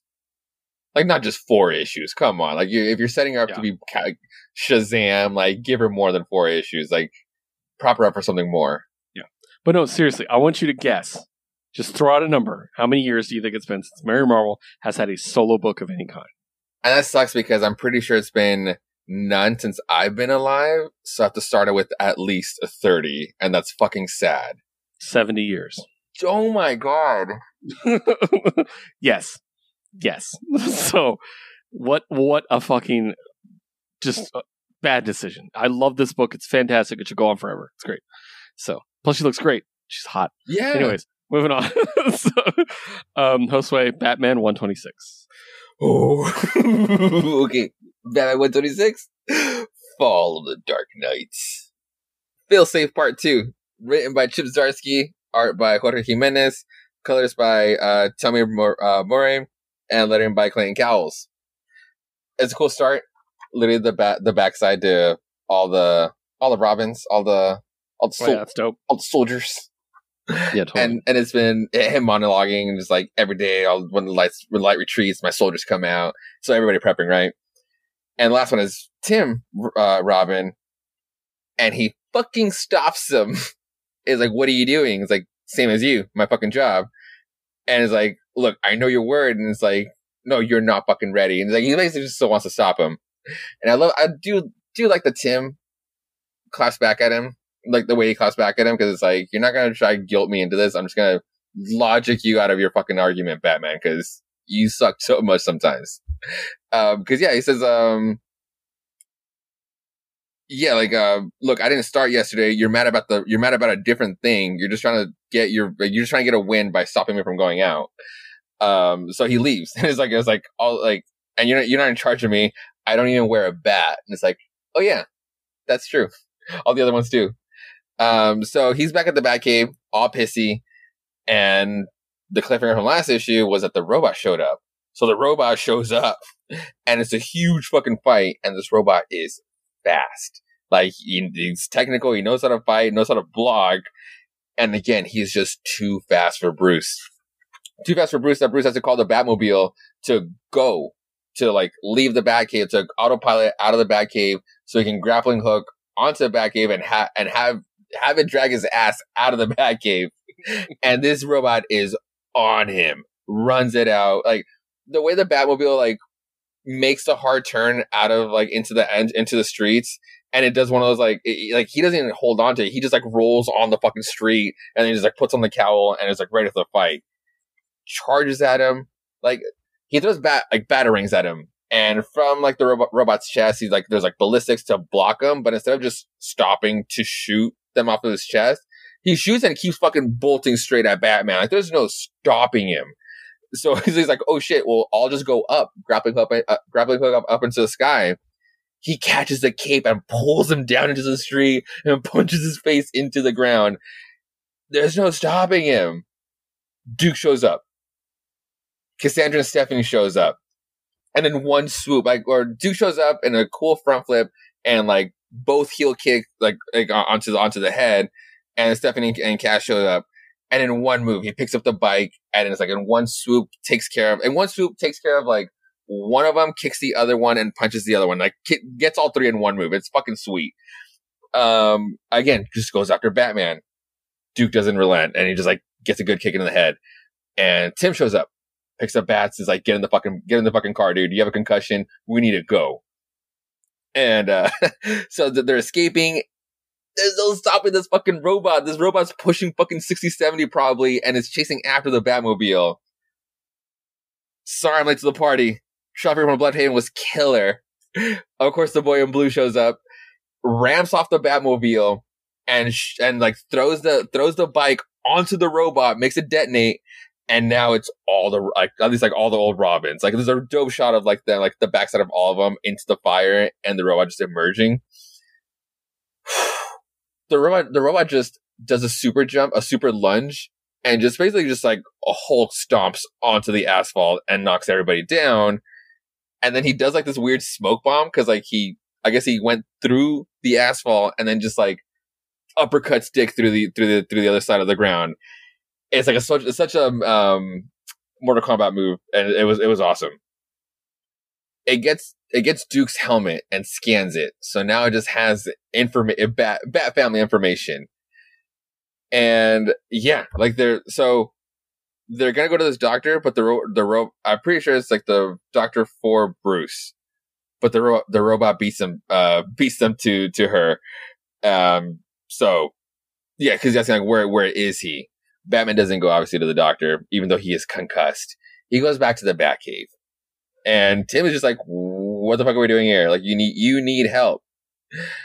And he's like, wait, it was like, oh, and Batman's like, I know what I have to do. Like, you do? Like, alone. He just looks back and gives him like a scowl, like, alone. He's like, oh, okay. Okay. Yeah, I know. And it's not small, like, he wouldn't understand. Like, none of them would. The lengths I've gone to, I've softened, surrounded myself with children. But in my early days, God help me, in my early days, I went too far. So Tim is just like, Oracle, it's Tim. Barbara, come in. Come in. And the monologue, come in. Only one man could have done this to me. A failsafe for a failsafe. He needs answers, so he feels aside, and I take over. Why do you think Tim is making this face? I don't know. Wait, what? Okay. It's me, boy. It's Batman. What? It's fucking Zurin R. I don't know what that is. It was like in the Silver Age comics, it was this like alien that was like a Batman fan. And so he has like this like red, yellow, and purple cape outfit. And so he's like, oh, I'll just be Batman on space.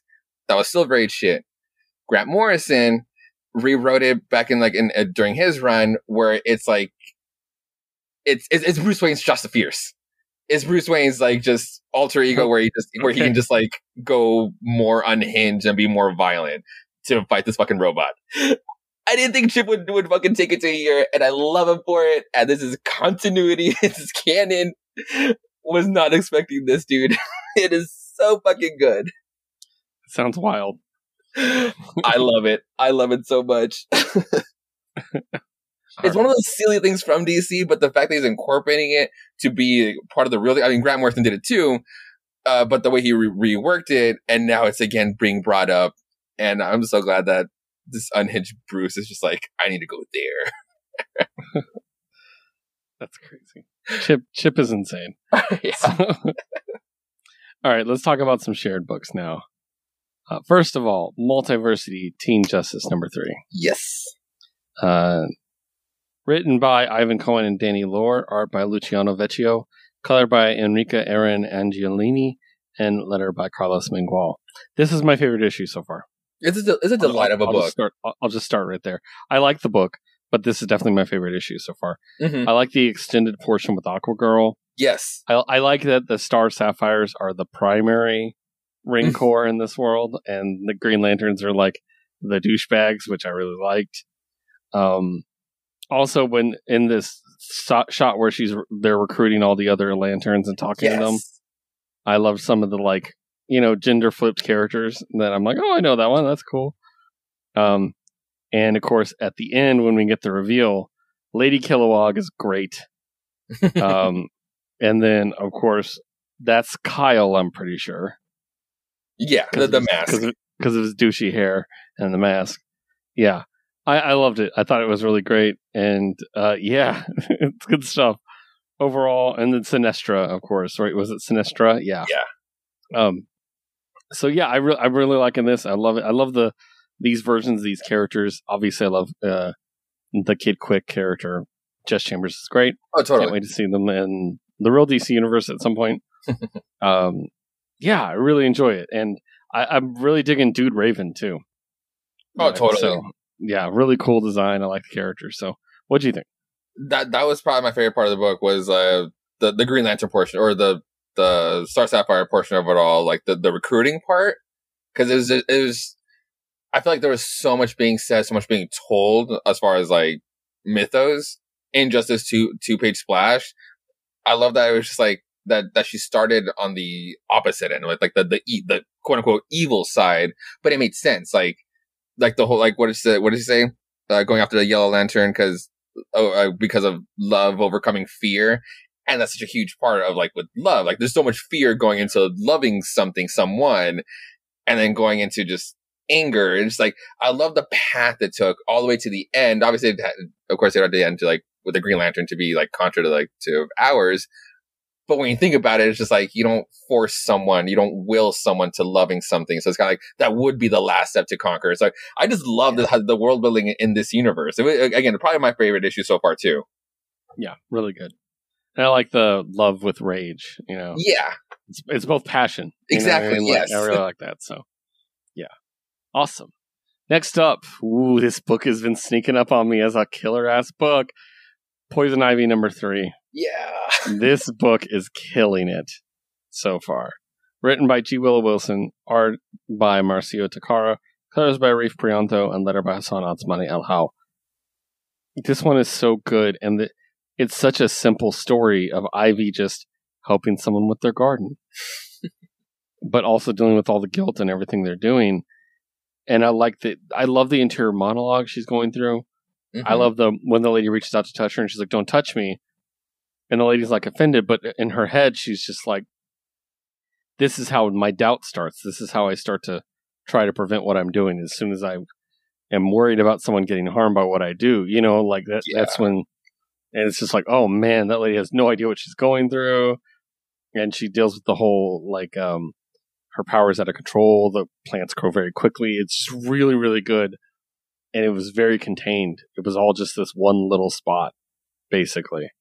Man, what a book! This is incredible, and we also get a shot of, or was it him, the Floronic Man, who is the one who created her, and I believe is a Swamp Thing villain. So yeah, really interesting. Really, really like this. I love the art. I love her portrayal. I love the use of her related characters like Harley and the gardener and stuff like that. Really, really interesting. I'm very curious to see where it goes and how she can possibly get out of this. You know what I mean? Like, right. Like, what's it after seems a pretty this? terminal problem. Yeah. Yes. So, what'd you think? I love the unpredictability of this book. Like, we know her mission. Like, she's set to just not fuck the world, just us. And rightfully so. And rightfully so in the last issue, like the whole diner sequence, like whatever, even if she did bond with that criminal, even if she did like the diner dude, everybody just went. So I was coming to say, oh, there's gonna be a dark turn here. Like, there wasn't. There isn't. Like, the only dark turn it had, the only dark weird part it was a part of like the self-inflicting shaving part, where it's just like, that part was brutal as hell. Yeah. But it was like, oh, is she really going to go after this lady too? Where it's like, she obviously has such a passion for the green as well. And she didn't. She left her with her own little piece of Eden. So it's kind of like the unpredictability of this book is just really, really fucking good. Because yeah, I don't know where it could go, where it's going to lead, or what's the future for Poison Ivy. Because now I just want her to stay for forever. Yeah, it's going to be interesting. And it's just curious because her whole goal is to wipe out humanity. Mm-hmm. Well, Harley's a part of humanity. Yeah. And that's kind of been looming over things. And I'm wondering, yeah. So, all right, next up. I know Josue is excited. Oh, yeah. Aquaman Andromeda #2. Written by Ram V. Art by Christian Ward. Letters by Aditya Bidikar. I love this. This needs to be a movie. Oh, right. I don't usually insist comics be adapted to other mediums. This needs to be a movie. Like, this would be an incredible film with the right director. Yeah.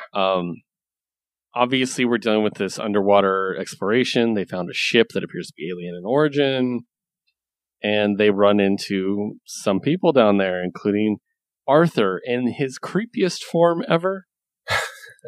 Like, he looks pretty creepy, his eyes especially. Mm-hmm. And also, we have to deal with Black Manta and everything going on there. There's a lot of like backstabbery going on. Like, there's different people playing different sides. And whatever is there is affecting people's emotions and causing them to go out of control, do things they wouldn't normally do. So and that's blamed in one line on the depths. If you go down this deep, you're never the same. But obviously there's something else going on. But it's so good. It's visually gorgeous, incredible, dark, terrifying, just very, very, very good. I love this book. Is there only one left? I mean, that's usually the case with these Black Label books. Except for Catwoman Lonely City. That's the only one. And I got this cover, by the way. Oh, same. Okay. Lonely City is the only one that I've known to go to be up to 4, but they all usually round up to 3. Yeah. I love it. What did you think? This is one of those like sweet ones I got to read early, just because like the early shipment at the store, and it's like, well, I'm definitely going to pick out this one. I want to do the other. I want to read the other DC books too, but it's like this had to be number 1. And yeah, I just love these depths. I love like in the last issue we had like the fucking Kraken that was just so terrifying. But I love the mystery. I love that it's not just like superheroes in your face. It's not just Aquaman in your face. Like, he's the mystery. I love like it's like the little that we see of him are my favorites. This giant page of him rescuing was just like, yeah. So like Christian Ward just keeps it just so bottled, but when he lets it loose, it's just like you're almost like scared of to drown in this book. It's fuck. I love this book too so much. Yeah, I love how he looks more of the sea. Yes, like he's evolved being down there probably for so long. Yeah, he's got shit growing on him and stuff. Like, that makes sense. So yeah, great book. It's fantastic. All right, we only got 2 DC books left. I got one last solo, which is Harley Quinn #18, and I got this cover. because I couldn't resist myself. That's a really cute one, yeah. It's the old Batman and Robin homage, which I really like. I love this because in my head, this Batman look was followed shortly by a double take. Because it's almost like he's looking over to see Robin, and he's like, wait, what? I like that. So, I love that. Okay, this answers some questions for me. Oh, okay. Written by Stephanie Phillips, art by Georges Duarte. So Riley is officially done. Mm-hmm. Colors by Romulo Fajardo Jr. and letter by Ann World. I actually really like this issue. And it's still got the same voice, obviously, with Stephanie writing it. So I'm really enjoying the book. You might remember last issue, Verdict was saved by Killer Frost and Bronze Tiger. Okay, yeah. And it said next up, Task Force X. Oh, yeah. So, yeah, this is Task Force X, basically. They kidnap Harley Quinn as well. It's the two of them fighting Harley Quinn, trying to capture her. And then they're joined by Dreadbolt, who is the one who actually stops her. And then you find out that Lashina of the Female Furies from Apocalypse is also a member. And Verdict, who they obviously recruited, is another member. And you find out who is in charge of it. And this one I was like, I love this story already. It's Luke Fox, formerly known as Batwing. Oh, no shit. Yeah, and he's basically like, I was basically I was trying to make a difference with somebody else's vision and not my own.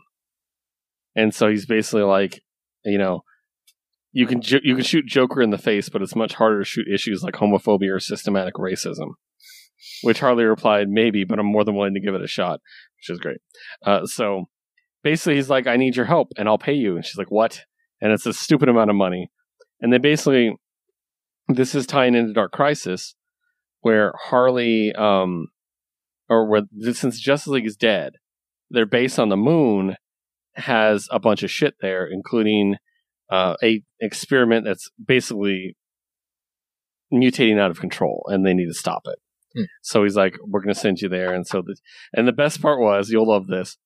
He's like, yeah, it shows the amount of money. We don't see it, but she's like, holy crap. And he's like, so I assume that means you'll be joining us? She goes, on just one more condition. And they add the final member of the team. Your boy, Solomon Grundy. Oh my God, in space? My boy gets to go to space? Oh, that's awesome. The description is Solomon Grundy, big, strong, and dead. Love this guy. So yeah, I love that Grundy is like her answer to everything. It's so good. That's awesome. But they launch off in space and they immediately get attacked by a missile. So that's where we're let off. I already like this arc. It's going to be great. I'm very happy. That's cool. So. And then our final book for DC. Dark Crisis on Infinite Earth number 3. I got the Red Canary cover. Oh, that's a cute one. Yeah. Okay. There are some things happening in this one. So, let's do the creative team. Script by Joshua Williams. Pencils by Daniel Sampier. Inks by Daniel Sampier, Daniel Henriques, and Danny Miki. That's 3 Dans doing the inks, by the way. Colors by Alejandro Sanchez and letter by Tom Napolitano. Their work emails must be very confusing.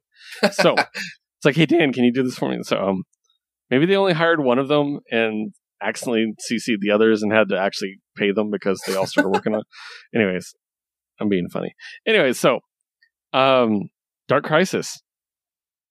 The first thing we see is that Beast Boy is in critical condition. Ooh. And Nightwing feels guilty. I'm still very confused because I thought Beast Boy was an illusion from Teen Titans Academy because him and Cyborg are still combined. Uh-huh. And it was just an illusion to give him a separate body. I'm confused by that. But okay. Also, 0 updates on the Chupacabra. Which is nothing. So hopefully he's fine. But yeah, basically the Teen Titans are basically like, we're going to do these different things. Here's what we're going to do to solve problems. And we get to check in with the Justice League. And Black Adam is attempting to train this new Justice League. And it doesn't go great because he wants them to kill people. And they're like, yeah, we don't do that. And it's like, well, what fucking good are you? Basically. Like, so it's great. And then he's about to kill Count Vertigo. And then our girl strolls in, stops him, Yara Floor tells Black Adam to hit the fucking brick. Did you read this? No. Oh, I thought you did. Shit, dude. No, I mean, like, might as well save it for the end. Like, this is like this is the big one. She shows up and basically tells him to hit the bricks. That's fucking awesome. Yes. She previously said she was not going to join the Justice League. Yes, right. But she's like, fuck it. After what happened to Titans, I want to help, basically. And then Damian's like, this isn't going to work anyways. Like, because he's Damian. And it's great. So, dude, there's so many big page reveals in this issue. I can't wait for you to read it. Well, I mean, I'm going to tell you about them, but yeah. They're like, they're talking about what a Justice League is. It gives hope. And Robin says maybe that's why they died. And they're just sitting there quietly. And then someone off screen says, sorry to interrupt, but if there's no Justice League, how about a society? Sick as fuck. Yes. Oh. I know, I got chills the first time. I was like, we'd love to help you young people don't mind some old timers lending a hand. And so it's like all of them, like all the new ones, all the old ones, which means they have Supergirl and Superboy on the team as well as Power Girl. They have 3 fucking Kryptonians on this team. So that's a powerful ass team. Deathstroke, something's going on with Deathstroke. So Ravager breaks in to stop him, and you can't see him, and she sees his face, and he does this. Like, pukes this black stuff all over the bad guys. Yeah. Almost like a symbiote. So, we don't know what's happening there. The Green Lanterns reveal, or they're talking about how Necron was one of the bad guys that was with Pariah when they killed the Justice League, and they're like, well, we just found a big restored Black Lantern in the middle of space. Oh, fuck. Which is bad news bears. So they send in Hal, Kyle, and Joe. And the rest, like, defend it. They go in, long story short, they have a fight. It doesn't end. But Hal tries to grab a thing, and it eradicates him. What? No. Yeah. But then, he's back. Huh. And this might be a hint of what happened to the Justice League, because that's what it looked like when they died. Oh. He's like, my ring is gone. And he looks around, but maybe I can borrow one. Look at this city. Ooh, shit. Yeah. And some people show up to stop him, and this is what they look like. So, like a whole Green Lantern team. And Black Adam gets frustrated with the Justice League and leaves the Justice League. And he's like, they're not willing to kill. And you see him go to a swamp. Oh. And he's like, you are aware of what has happened, right? And yeah, Deathstroke's out of control. And he's like, the heroes left behind don't understand. They didn't see what I saw. The Justice League is never returning. I thought I could push the young heroes to do what needed to be done. They are too concerned with hope. I believe it is time for doom. Oh, shit. No, wait, what? Now here's... I loved this reveal. And once I got a chance to sit and pick it apart, I had 2 things that happened to me. First thing I thought was, oh my god, the new Scarecrow is the Batman villain. Fuck yeah. Right? Oh, cool. Instead of Joker, because Joker and Legion of Doom never made any fucking sense. Why would they ever trust him? True. And then I looked on the other side of the page, and there's fucking Punchline. Yeah. Like, fuck off. Like, I hate her so much. But yeah, dude. The Legion of Doom. So now we got the Justice League and the Justice Society combined. We got the Legion of Doom. We got Deathstroke's forces. And we got Pariah and all these incredibly powerful bad guys. This is going to be one gigantic fucking fight. That's not even counting the Teen Titans. Like, yeah, so I loved it. It was good. I just wish Punchline wasn't involved. And I want to know if Chupacabra's okay. Please, Josh, just send me a little DM. That's all I want to know. Yep. So that's it for DC. You ready to move on to Marvel? Yes. Okay. Let's talk about the new Fantastic Four number 3. Written by Peter David. I'm already reading it before I got to the page. That's unfortunate. There we go. Written by Peter David. Art by Alan Robinson. Color by Mike Spicer. And letter by Joe Caramagna. In the last issue, the Human Torch was possessed by a demon. And he's about to wreck shit. And then literally... Grey Hulk does his little clap thing and blows out his fire basically immediately. It was great. We get a lot of Joe Fixit in here, but the highlight of this book for me is Reed and Sue are at home, and there's this amazing scene where it's Are you sure that Franklin's asleep? Yes, honey. And it's like, right? She goes, oh God, Doctor Strange is in their bedroom. Being a fucking perv. He's like, is this a bad time? And like 3 panels later, she comes out with a robot and she goes, yes. He goes, guess what? She goes, yes, it was a bad time. Like, but basically he's like, hey, where's Johnny? They're like, basically is the whole point of the scene. Yeah, so it's continuing. Ghost Rider gets free. He's going to rejoin the group. We'll see what happens. It was a building issue, so it was really good, though. Next up, another one I know, so he's very excited to talk about. This is the most insane book I've read in a while from Marvel. Let's just throw that out there. Ghost Rider #5. Oh, fuck yeah, dude. Written by Benjamin Percy, drawn by Corey Smith, inked by Oren Jr., colored by Brian Valenza, lettered by Travis Lanham. I assumed this was a fucking fever dream in his head. Ghost Rider has to go to this motorcycle race. And it turns out this motorcycle race is basically if you win, you have a chance to talk with the devil. And all these people with reasons to talk to the devil show up. And then just in the first picture, Dracula, Blade, Fury, Man-Thing, in a Man-Thing styled motorcycle, which is fucking great. Our girl Tabitha, boom boom, is right there. Doctor Doom, fucking, I believe that's Machine Man behind him. Rhino, Moon Knight, Elektra. There's a billion of these people. And they're all going to have a motorcycle race. Like, all these sworn enemies are just agreeing to have a motorcycle race. Of course, they're going to take shots at each other, but still, it's great. Also, my girl Boom Boom took out some people, which is great. Yeah. But it mostly is about Ghost Rider and Wolverine. And have them basically competing, but also working together. And the whole idea is that they have to end the race. And Wolvie is able to blow up the thing to end the race and everything, but Ghost Rider's getting pulled in. And then we find out who is the bad guy behind all this, which is very interesting. Because he recently made an appearance in Hellcat Iron Man Annual #1, which is Blackheart. Yes! Blackheart making moves. Now, Blackheart, for most people out there, is that character from Marvel vs. Capcom that you remember. Yes! That's where I got introduced to him, and I fell in love with him because I just love that design. Yeah. So it's pretty cool, obviously, with all this insanity, all these characters and everything. What'd you think of the book, Hussler?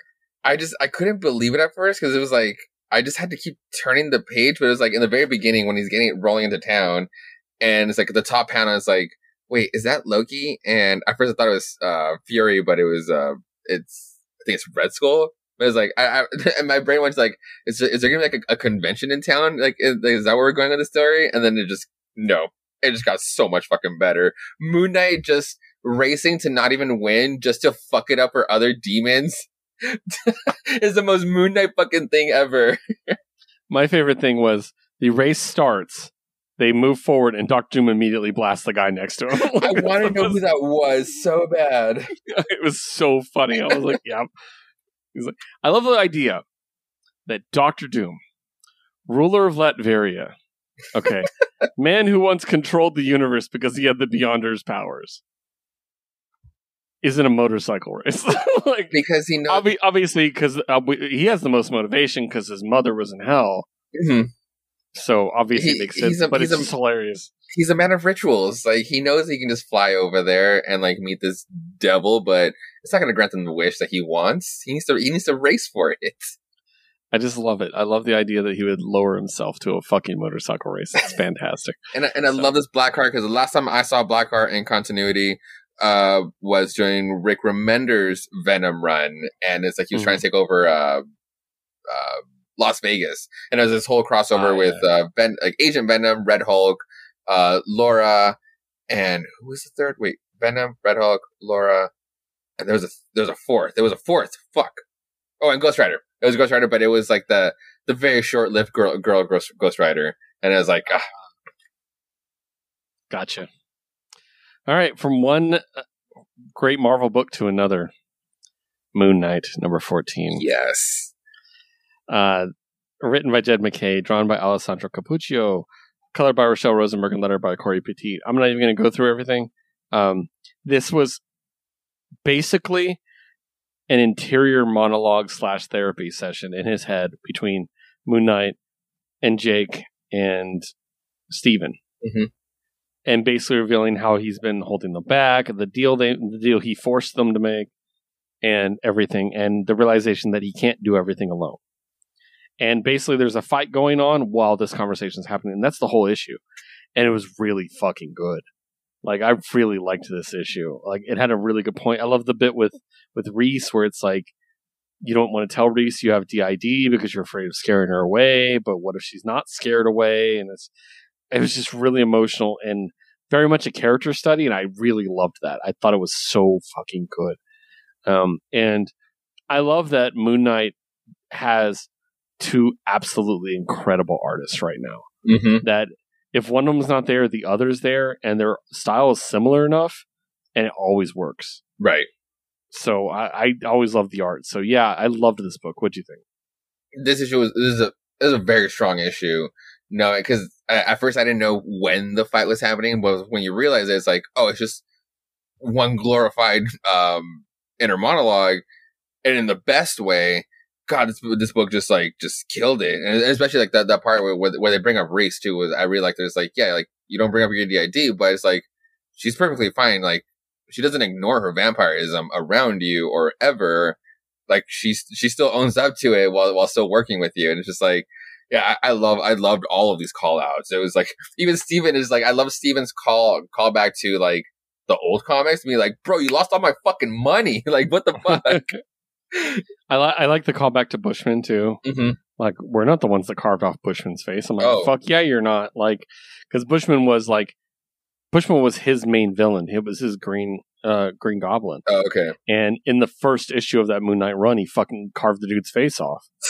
Like, it was basically telling you this is a different story, and I thought that was really cool at the time. Yeah, it's obviously a bit gruesome for a lot of people, but that was a really good run. I liked that run. So, man, yeah. Dope issue, very dope issue. I like that it was like a very honest conversation with yourself, with himself. Yeah, definitely. All right. Now, the return is something we loved. I'm so excited. Demon Wars, the Iron Samurai #1. Josue, what cover did you get? I got this one, cover A, of course, because it's like the perfect poster, movie poster. But, of course, like I've been just saying before, you bet your ass if there's a Mateo Scalera cover, I'm gonna get it. I did not get either of those covers. Ooh. I got the Civil War homage cover. Oh, I honestly didn't even see that one. That wasn't even in the shop. That was really cool. Yeah, I was like, oh, yeah, I'm getting that. Like, that's so cool. So, story and art by Peach Momoko. Co-script by Zach Davison with lettering by Ariana Mayer. We have the return of Mariko and basically what's going to happen in the next adventure. I loved this book. I thought it was really great. We get to see Iron Samurai, which is obviously a play on Iron Man, and multiple other characters. I'm assuming the other one is Falcon or Mockingbird. I haven't been able to really make up my mind. I want to say it's Falcon because like he's wearing a mask. You can definitely see the dark skin underneath the mask. Oh, that's a good point. I didn't even think about it that way. So, but yeah, it's just really cool. I love how hungry she is the entire time. That's funny. That's a good character design. Yeah. We get to see Carnage, which we saw before with his head cut off, and he's basically causing big problems in the multiverse right now. And then we get to see this sleek ass motherfucking Black Widow or Black Panther. So cool. Love it. So dope looking. Like anamorphic, like Panther. Double tail. Like, oh, he's so cool design. Yeah. But it's just a tease, and it seems like she's going to travel back and forth between the real world and this fantasy world, which I think is a cool idea. With a little help of a strange doctor. Yes. So, I really liked it. What do you think? I'm so happy that this book is back. I love the way Peach has just been exploring Japanese stories with our Marvel comics, and this has just been such a delight. I love that it's not a beat for beat of like the Civil War that we know. Like she's influenced from it, but she's like doing her own thing.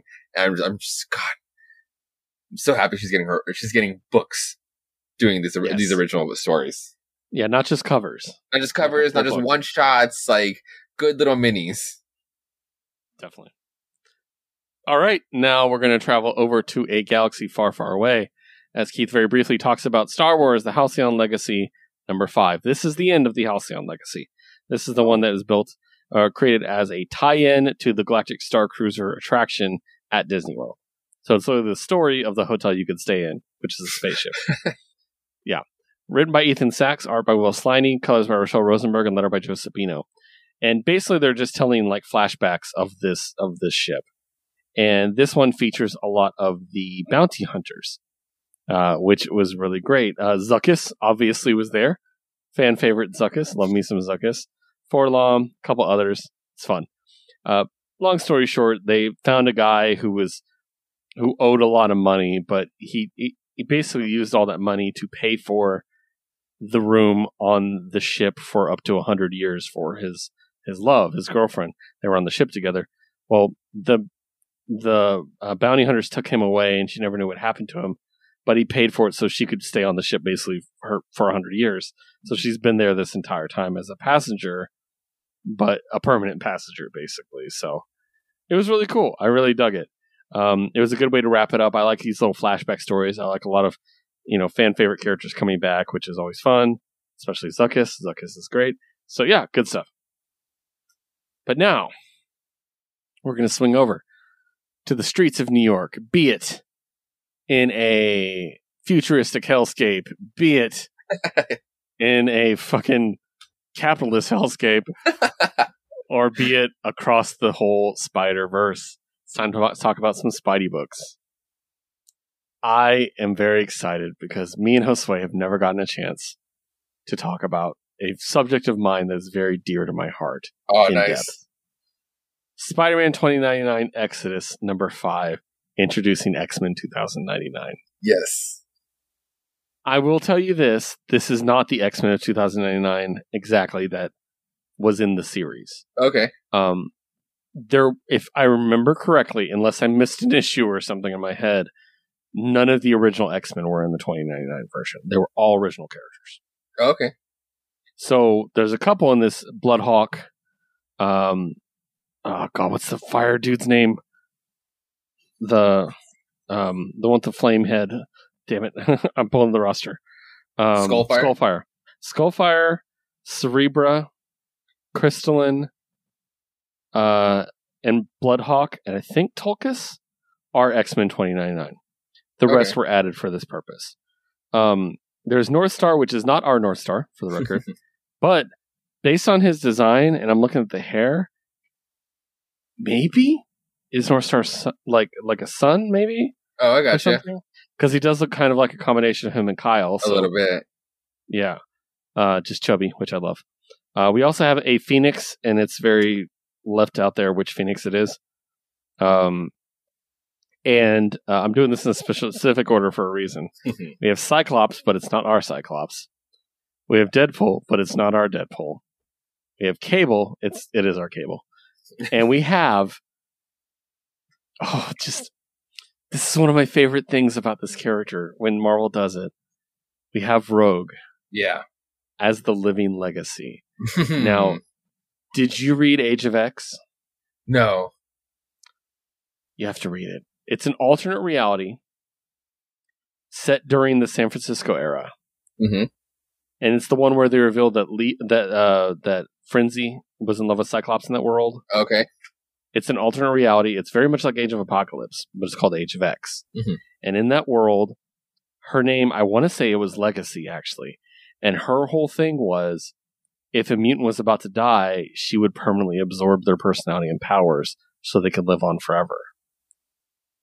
And that's how they interpreted Rogue in this. That's what I caught on with, like, the way she remembers with the person. And it's like, oh, is that how it's played out with, like, the absorption? And yeah, that's fucking awesome.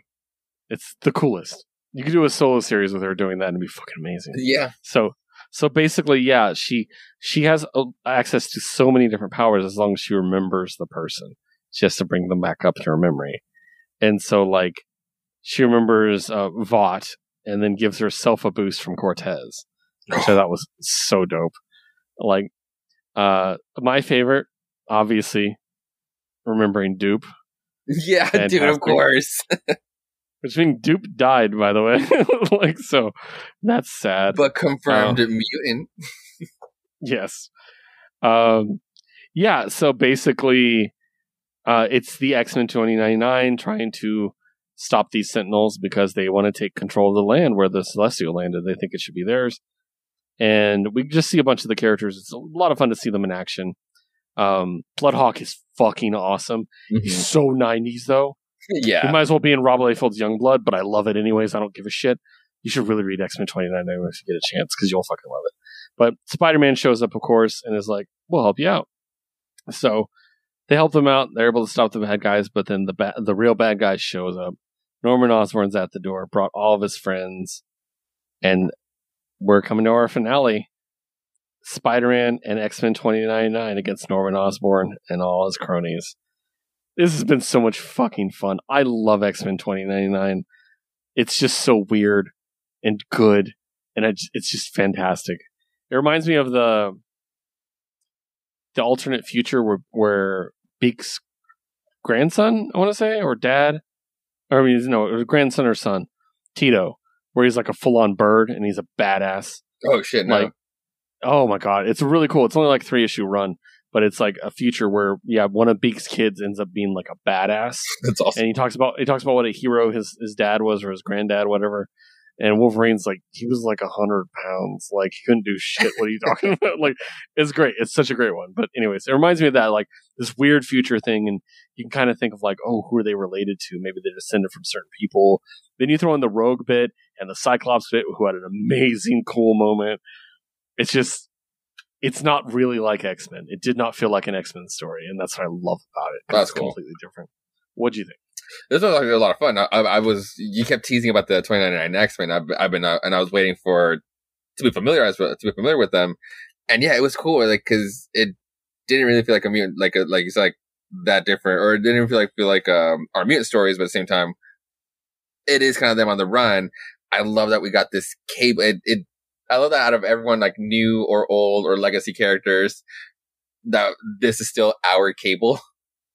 Just because because of depending on when this is still our Cable, and I love that you just don't question it because it's supposed to make sense.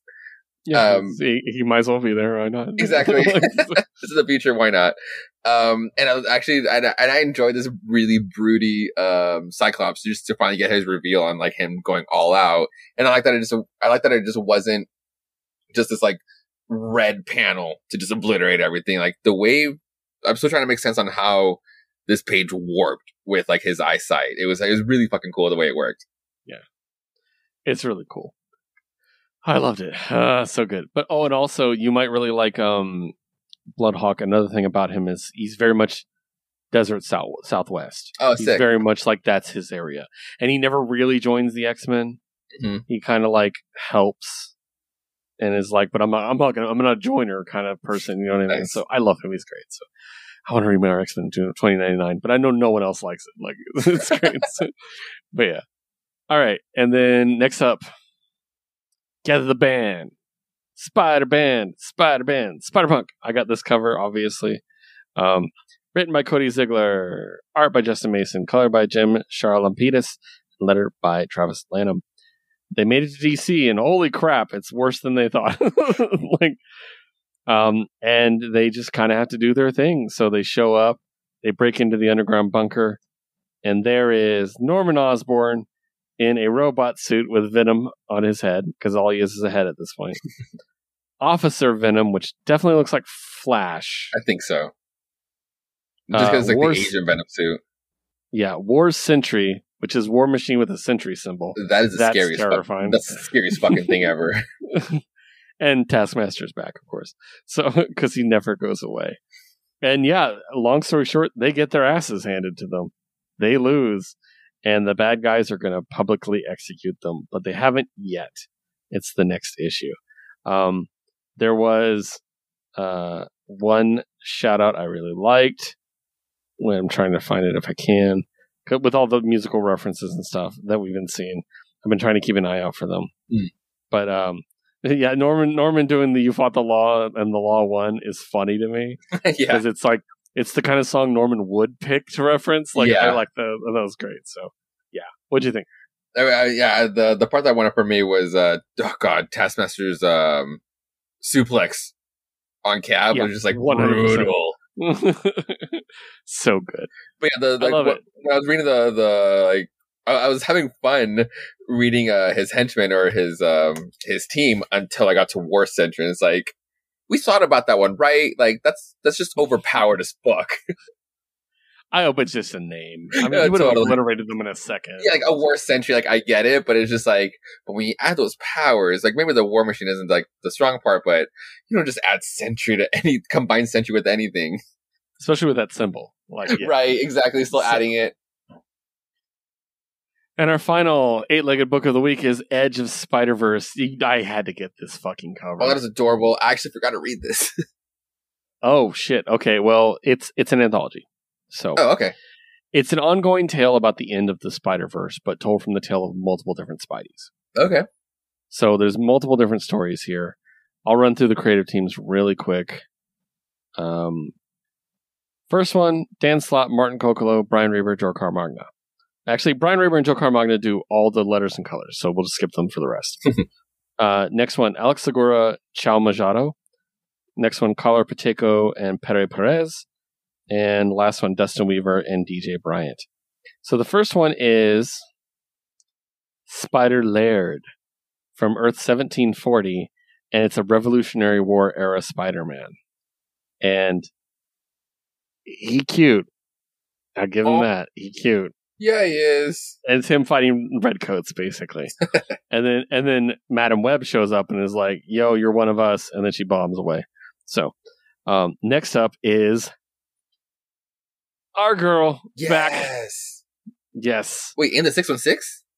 Yes. Oh. Anya Corazon back as Aranya, no less. She actually makes a point about that, how she's like, she was Spider-Girl, but now she's Aranya. And yeah. She's talking about struggling, balancing to keep her school life and superhero life and everything. And her powers start kind of fritzing out on her, and she gets this tattoo. It comes back, which she had when she first got her powers. Okay. And so Madam Web keeps popping in and out of her head and stuff like that. At one point, she loses her powers. She keeps getting her ass kicked because she's losing her powers. And her outfit's messed up. So Madam Web sends her to somebody named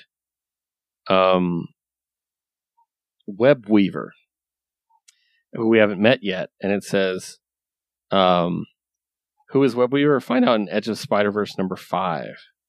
So, but basically they can make costumes, and they make her a new costume. Aw. And it looks like this. Oh, that looks so fun. Right? I really like it. So. Yeah, I'm a fan. So she fights a bad guy, and she almost blacks out again. And then she realizes that her power, it's mutating. She's going back to her like totemic power level, where she was the spider totem. Mm-hmm. And so she just whips this chick's ass. And then Madam Web's like, cool, now we need to go. Come with me. And just teleports her away. Then we meet Spider Rex. And it's exactly what you think it is. Yep. It is a spider T-Rex. Oh, is that what the inflatable ones are? That were Comic-Con with the mohawk? Oh, I didn't even think about that. Dude! Maybe. His name is Patir Patarker. Oh my god. Because it's... Yeah. And he's fighting, like, other dinosaurs, clearly. The best part, easily the best image in this entire book, maybe of all time, is just because he's a T-Rex doesn't mean he doesn't shoot webs. But a T-Rex has tiny arms. No. So it looks like this. Oh my god. It's the best thing that's ever happened to the visual medium. I don't care. So, yeah. So when he swings, his arms are so tightly held to his body. Jeez. It's the cutest thing in existence. I love it. Okay, that is much. Like, that has to be the strongest web fluid. So he beats up a bunch of people, and he learns with great power comes great responsibility. And then it cuts to Anya going, "What the fuck was that?" So, yeah. And then there's a Spider Noir story at the end, which is pretty good. I'm not a big Spider Noir fan. Nice, okay. So, but yeah, so they're just setting up all these different ones coming together for the big crossover. So very cool. I love it. which takes us to our little home over in Krakoa. Let's talk about some X-Men books right now. X-Men, House of 92, number 3. I got this variant cover because I really liked it. That is a nice cover. I did pass by that one. Yeah. So, did you read this? No. I was like, I know you missed the last issue, so. Written by Steve Fox, art by Salva Espin, color by Israel Silva, and letter by Joe Sabino. They're literally taking the piss out of the Krakoan era and just doing everything that's happening in Krakoa, but in this world instead. And the way it's happening is different. So, yeah, basically, someone kills one of the Krakoans, and Wolverine's called to go help, and looks, and it's Forearm, and he's like, all this fuss over Forearm? Which is fantastic, right?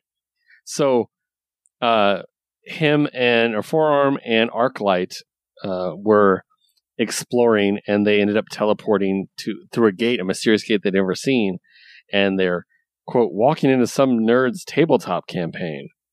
And then Forearm got killed, and she was sent back with a message. And it is Archon, who is a character, I promise. I didn't make him up. So basically, he's like, mutants Krakoa, I am Archon, etc., etc., etc. I issue a challenge to Apocalypse, supposedly the strongest of all mutants. Many eons ago, Krakoa was joined to Eriko, a land of hardy warrior mutants, and I have conquered your island's lost twin and now desire a complete set. But I'm a fair tyrant, and my new bride has asked that we give you a sporting chance. I suggest to you a ritual crossing of swords. I will choose 10 warriors to represent my realm against Apocalypse's 10 mightiest champions. You basically same stakes as always, right? Yeah. So, Apocalypse's team. Okay. It's Apocalypse. Mm-hmm. It's Archangel. It's Psylocke. Quanon Psylocke. It's Rogue. It's Cyclops. It's Wolverine. It's Nightcrawler. It's Storm. With the funniest looking sword, and I'll show you in a moment. It's Shatterstar, and it's Silver Samurai. Here's Storm's sword. You can see it pretty clearly in her hand. It's a lightning bolt. She's just holding a lightning bolt. That's awesome. So, that's the team, right? Oh, and also, oh God, what's his name? This is how much he matters, is I don't remember his name. Solar. So he's also one of them, right? So we find out who is Archon's representatives. Eric the Red. Juggernaut. Ooh. Pestilence, War, and Famine. Miss Marvel, as in Carol Miss Marvel. Uh-huh. Sauron. Lady Deathstrike. Archon. Arcade. And Brood Your Brood. What? Do you remember? Do you remember our boy? Yeah. Yeah. It's Brood Your Brood. It's the Brood. As him. The Pog Your Pog dude? Oh my fucking god. This is him in the background. Also, Juggernaut just has a hammer. It's not even a sword. So it's great. So they're fighting, and because it's the animated universe, it's like Carol is like, I'm an Avenger, but I can still hold a grudge against you, Rogue, and they're just fighting and stuff. It's funny. Solar dies immediately. Like, the first thing that happens is he gets killed. It's hilarious. But yeah, then Brood Your Brood fights Betsy, and it's talking to her, and it's making, like, weird jokes, where it's like, hey, are you British in this reality? Like, I want to skip over the problematic body swap stuff. And then the eye pops out, and it's fucking Deadpool inside Brood Your Brood's head. What the fuck's going on? And he says, yeah, I know I wasn't really doing the meta thing in 92, but this is so far out of continuity anyways. They're just fucking having fun, and it's great. So yeah, basically, she's able to stop Deadpool. it comes down to Apocalypse versus Archon, right? Mm-hmm. And it's fucking great. Watch, just look at this. Like, so it's like it's between the two of them, right?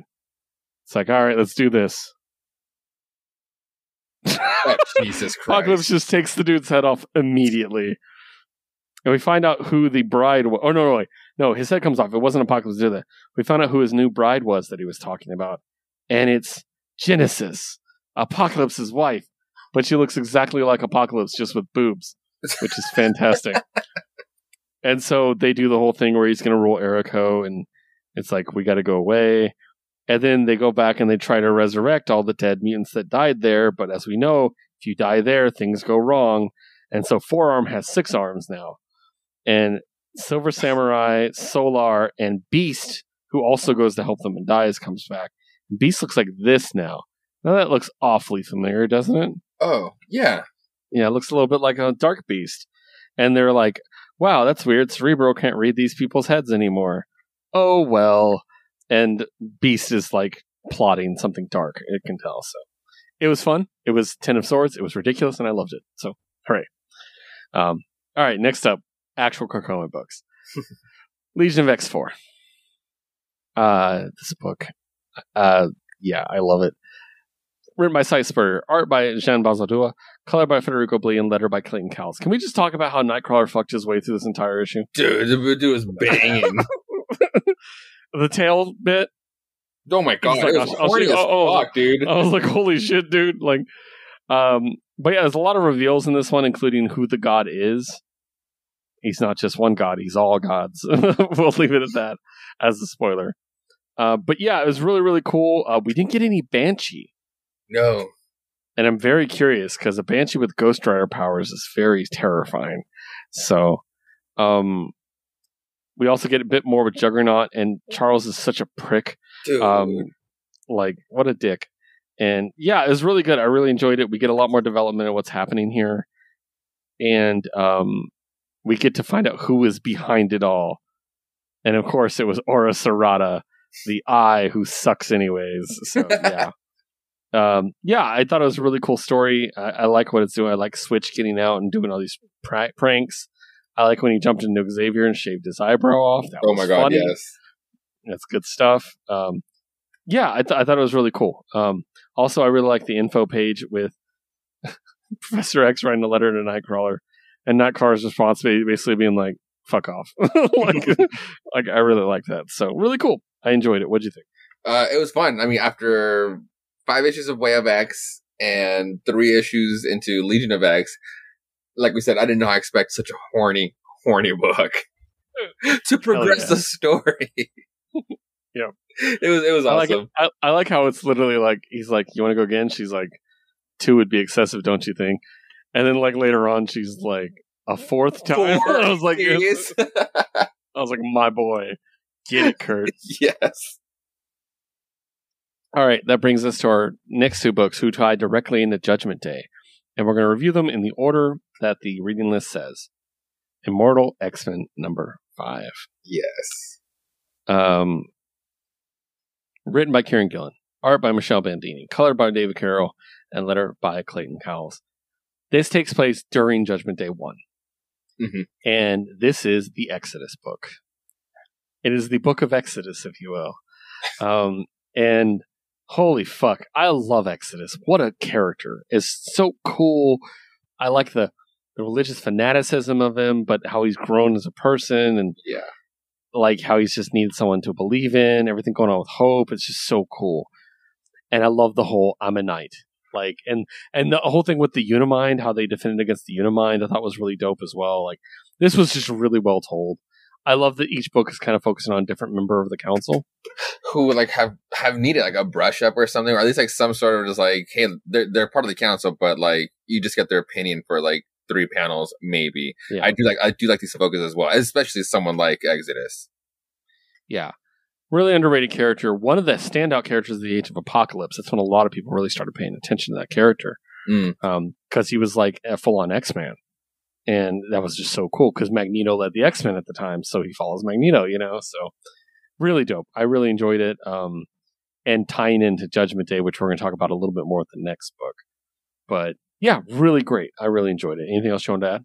I just love how much of a how much he just loves Hope. I retweeted someone making fun of Exodus with a Real Housewives clip. I saw it. So fucking good.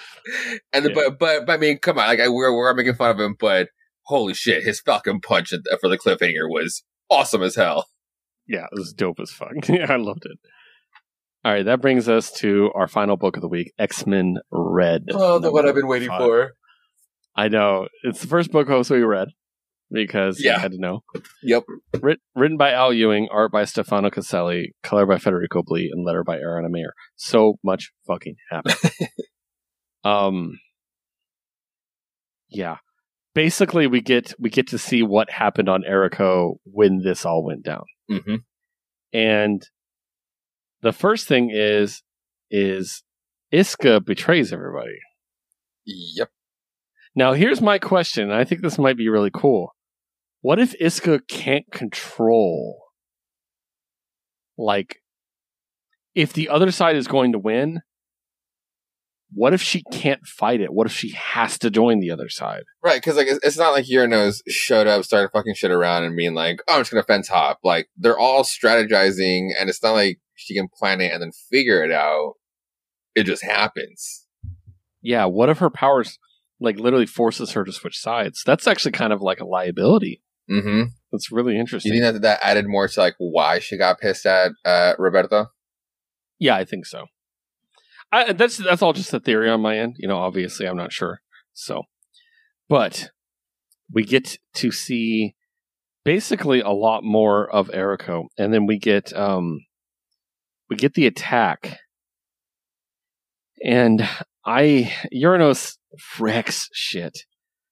I like that Nightcrawler teleported Iska out immediately because he realized if she was on the other side, she needed to not be there. She was going to behead everyone else.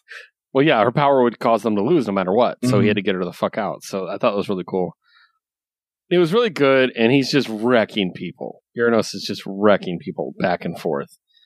And the first time that I was like, oh no, this guy's really a problem, isn't he? Is when Legion steps up. Yeah. Yeah. Quote, maybe the most powerful being to exist. And he's gone for 30 seconds. It was 6:21 to 6:56. So he's gone for 35 seconds. Mm-hmm. And it just says, David Haller is gone. So sure, it's an off-panel kill, but then with the same text in a little bit with someone else who was very much on-panel kill. It's just like, is that the confirmation? I think he banished him or something. Mm-hmm. He did something else, I think. And then the rest of them are fighting. Magneto works together with Lotus Logos to give him mutant circuits. Metal. Mutant circuits are great. Start throwing metal at him. It's going good so far. And then Uranus is like, oh, wow, you're pretty good. Fuck you. And then he punches Magneto's heart out. Yeah. Just punches straight through his chest. Magneto falls. That's the other thing. Magneto falls versus Legion is gone. I think there was the wording. I think someone else was. I think there was someone else. Yeah. Cable basically gets wrecked as well. We know in space Nova's fighting. We have Xylo who unleashes like the insects and stuff. I thought that was really cool. But yeah, everybody's losing basically. I love that Abigail Brand tried to run away to avoid the resurrection protocols. She fails. Yeah.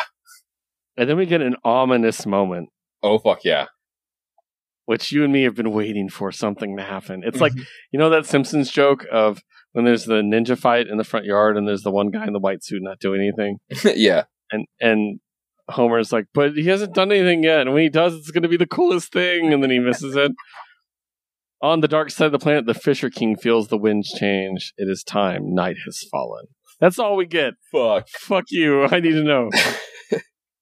So yeah, basically, Uranus wrecks 98% of all life within a 50-mile radius of And we do find out that Lotus did survive. That that the bug dude kept him alive, kept him hidden. But he's not the only one that survived. Somehow, some way, our boy Magneto survived with a gaping hole in his chest that is glowing. The hour of Magneto begins is what it says right there. This crossover is fucking nuts, and I love it. It's going to be insane. I cannot wait for the X-Men to hit back, because that's got to be the next step. Mm-hmm. You know what I mean? Oh, totally. I'm wondering if once we do get to clap back, and maybe we have an oopsie and an Eternal dies. What if one of the Avengers goes down for the Machine? And that's how the secret comes out from their side. Because obviously the secret's out for the mutants, but they haven't said how the Eternals work their machine. Wonder if it'll be apparent on, like, because it's random. Can be just as random for the Avengers. I think Icarus and Cersei might share that detail. Okay. If they ever make it out. I mean, they have Cersei. I'm thinking that part of the Eternals, that half of the Eternals, is going to be on the Avengers side. Mm-hmm. It's going to be the rest of the Eternals that are really working with him. So I don't know, but we'll see. It's very interesting. I'm very curious, and it's like, I'm glad that for 2 issues we just expanded the first part. Like, it's instead of just like an issue 1 with the giant size, but there was still some stuff that had to be left out. I'm glad that we got these 3 issues to really tell a good start. Because it took us everywhere. Okay. Like, Judgment Day was like, it happened here, it happened in Mars, but we didn't get enough shit happening in Mars. So I like I said, I like how we're taking our time here in the beginning. Yeah. And we barely got a view of Erico, of what happened in Erico. Right. So there was a lot of speculation, and we had to wait a week to find out. And that was brilliant of them, because we were just like, what happened? So, yeah. That's our final book. Yep. Josue, what else have you been reading?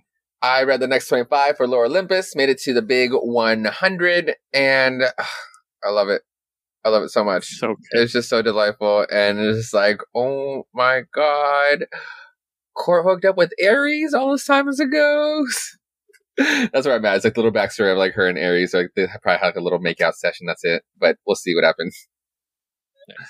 After that, continuing my Hulk book run deep dive, it was the passing of the baton from Mark Waid to Jerry Dugan.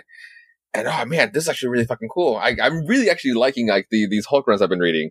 So the first part was Mark Waid's run, and it's they lobotomized Hulk, and obviously he got attacked, so they couldn't do it all the way, and he hulked out midway of like carving out his brain, that it left Bruce kind of degraded his brain to just being kind of simple and just living out this like farm life. But Tony felt guilty, and he basically pumped his brain with the Extremis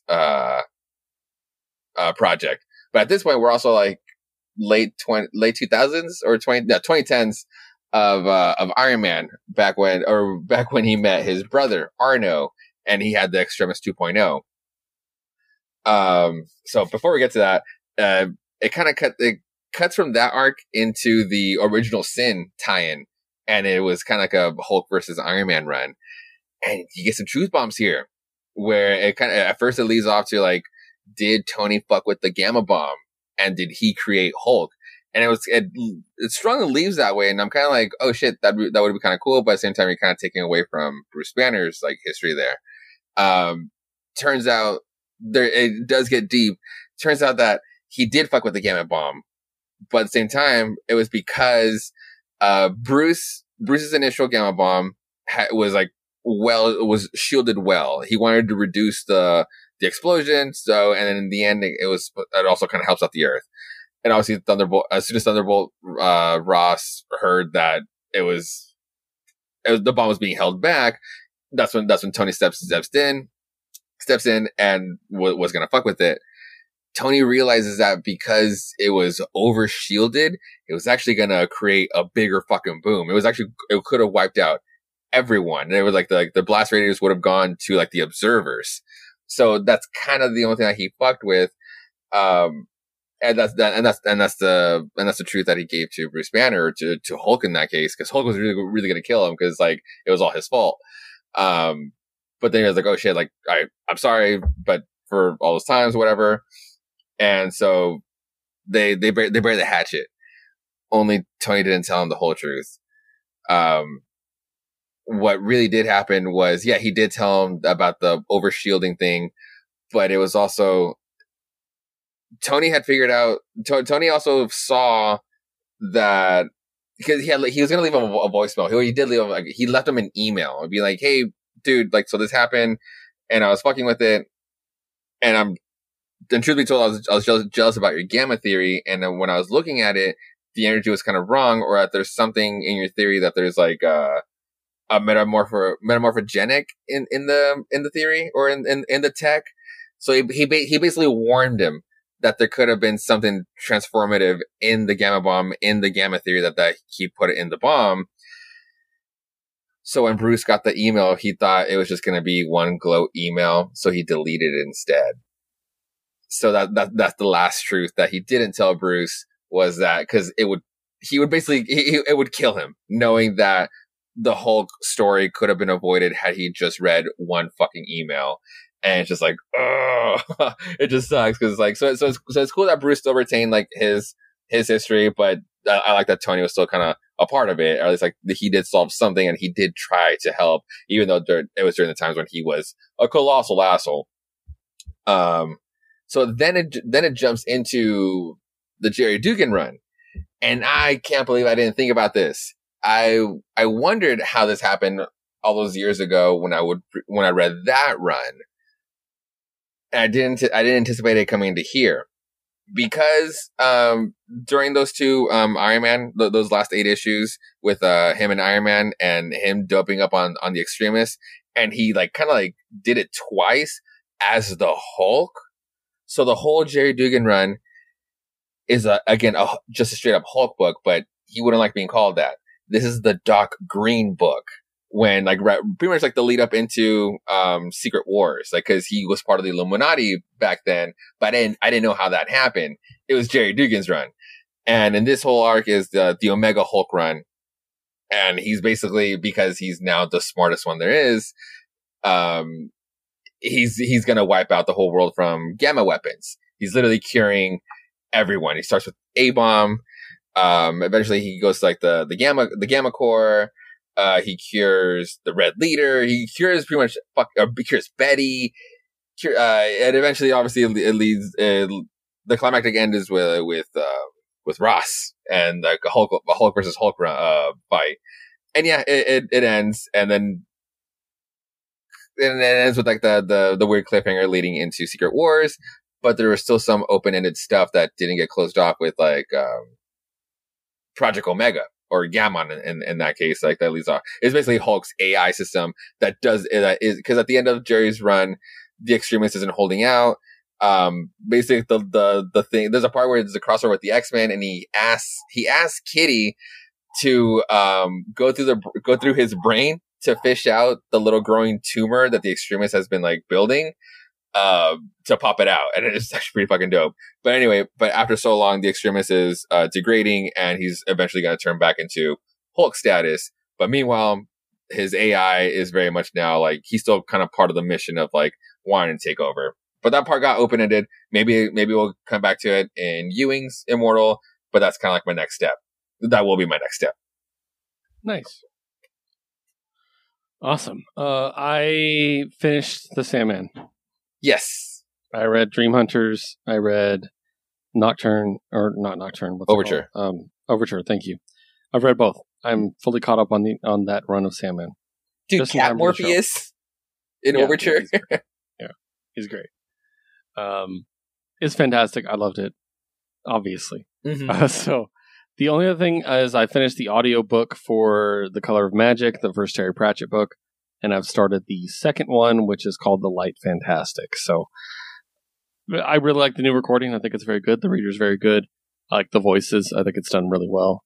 Yeah, I'm just enjoying my Terry Pratchett, basically. Nice. That's pretty much it. Honestly, I haven't had much time to read because I am dog sitting. So, but yeah, is that it? Anything else you want to go before we go? No, just been a lot of reading. Yeah. Well, those are the issues that we had this week. Make sure to check us out on Twitter. You can find me at WHI Podcast Keith. You can find our producer Liz at WHI Podcast Liz. You can find Josue at Josue Reads Josue. You can find this show at WHI Podcast on Twitter. And you can find our other show, Jukebox Vertigo, at Jukebox Vertigo on Twitter. That is our musical show where we build a randomized category-determined playlist every other week with our friends. The next episode, which will come out Monday, is Workout Mix, where the two of us and our good buddy Manda put together a mix of songs based on what we like to work out too. So make sure to check that out. That'll come out on Monday morning, everywhere you can listen to podcasts. And again, you can follow the Twitter at Jukebox Vertigo. And then finally, make sure to check out Josue on Twitch at Josue Plays Josue.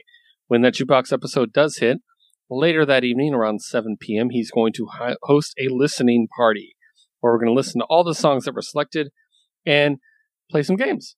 So make sure to check it out. Once again, Josue Plays Josue. And a final reminder, please check out our friend Justin's Kickstarter. It looks great.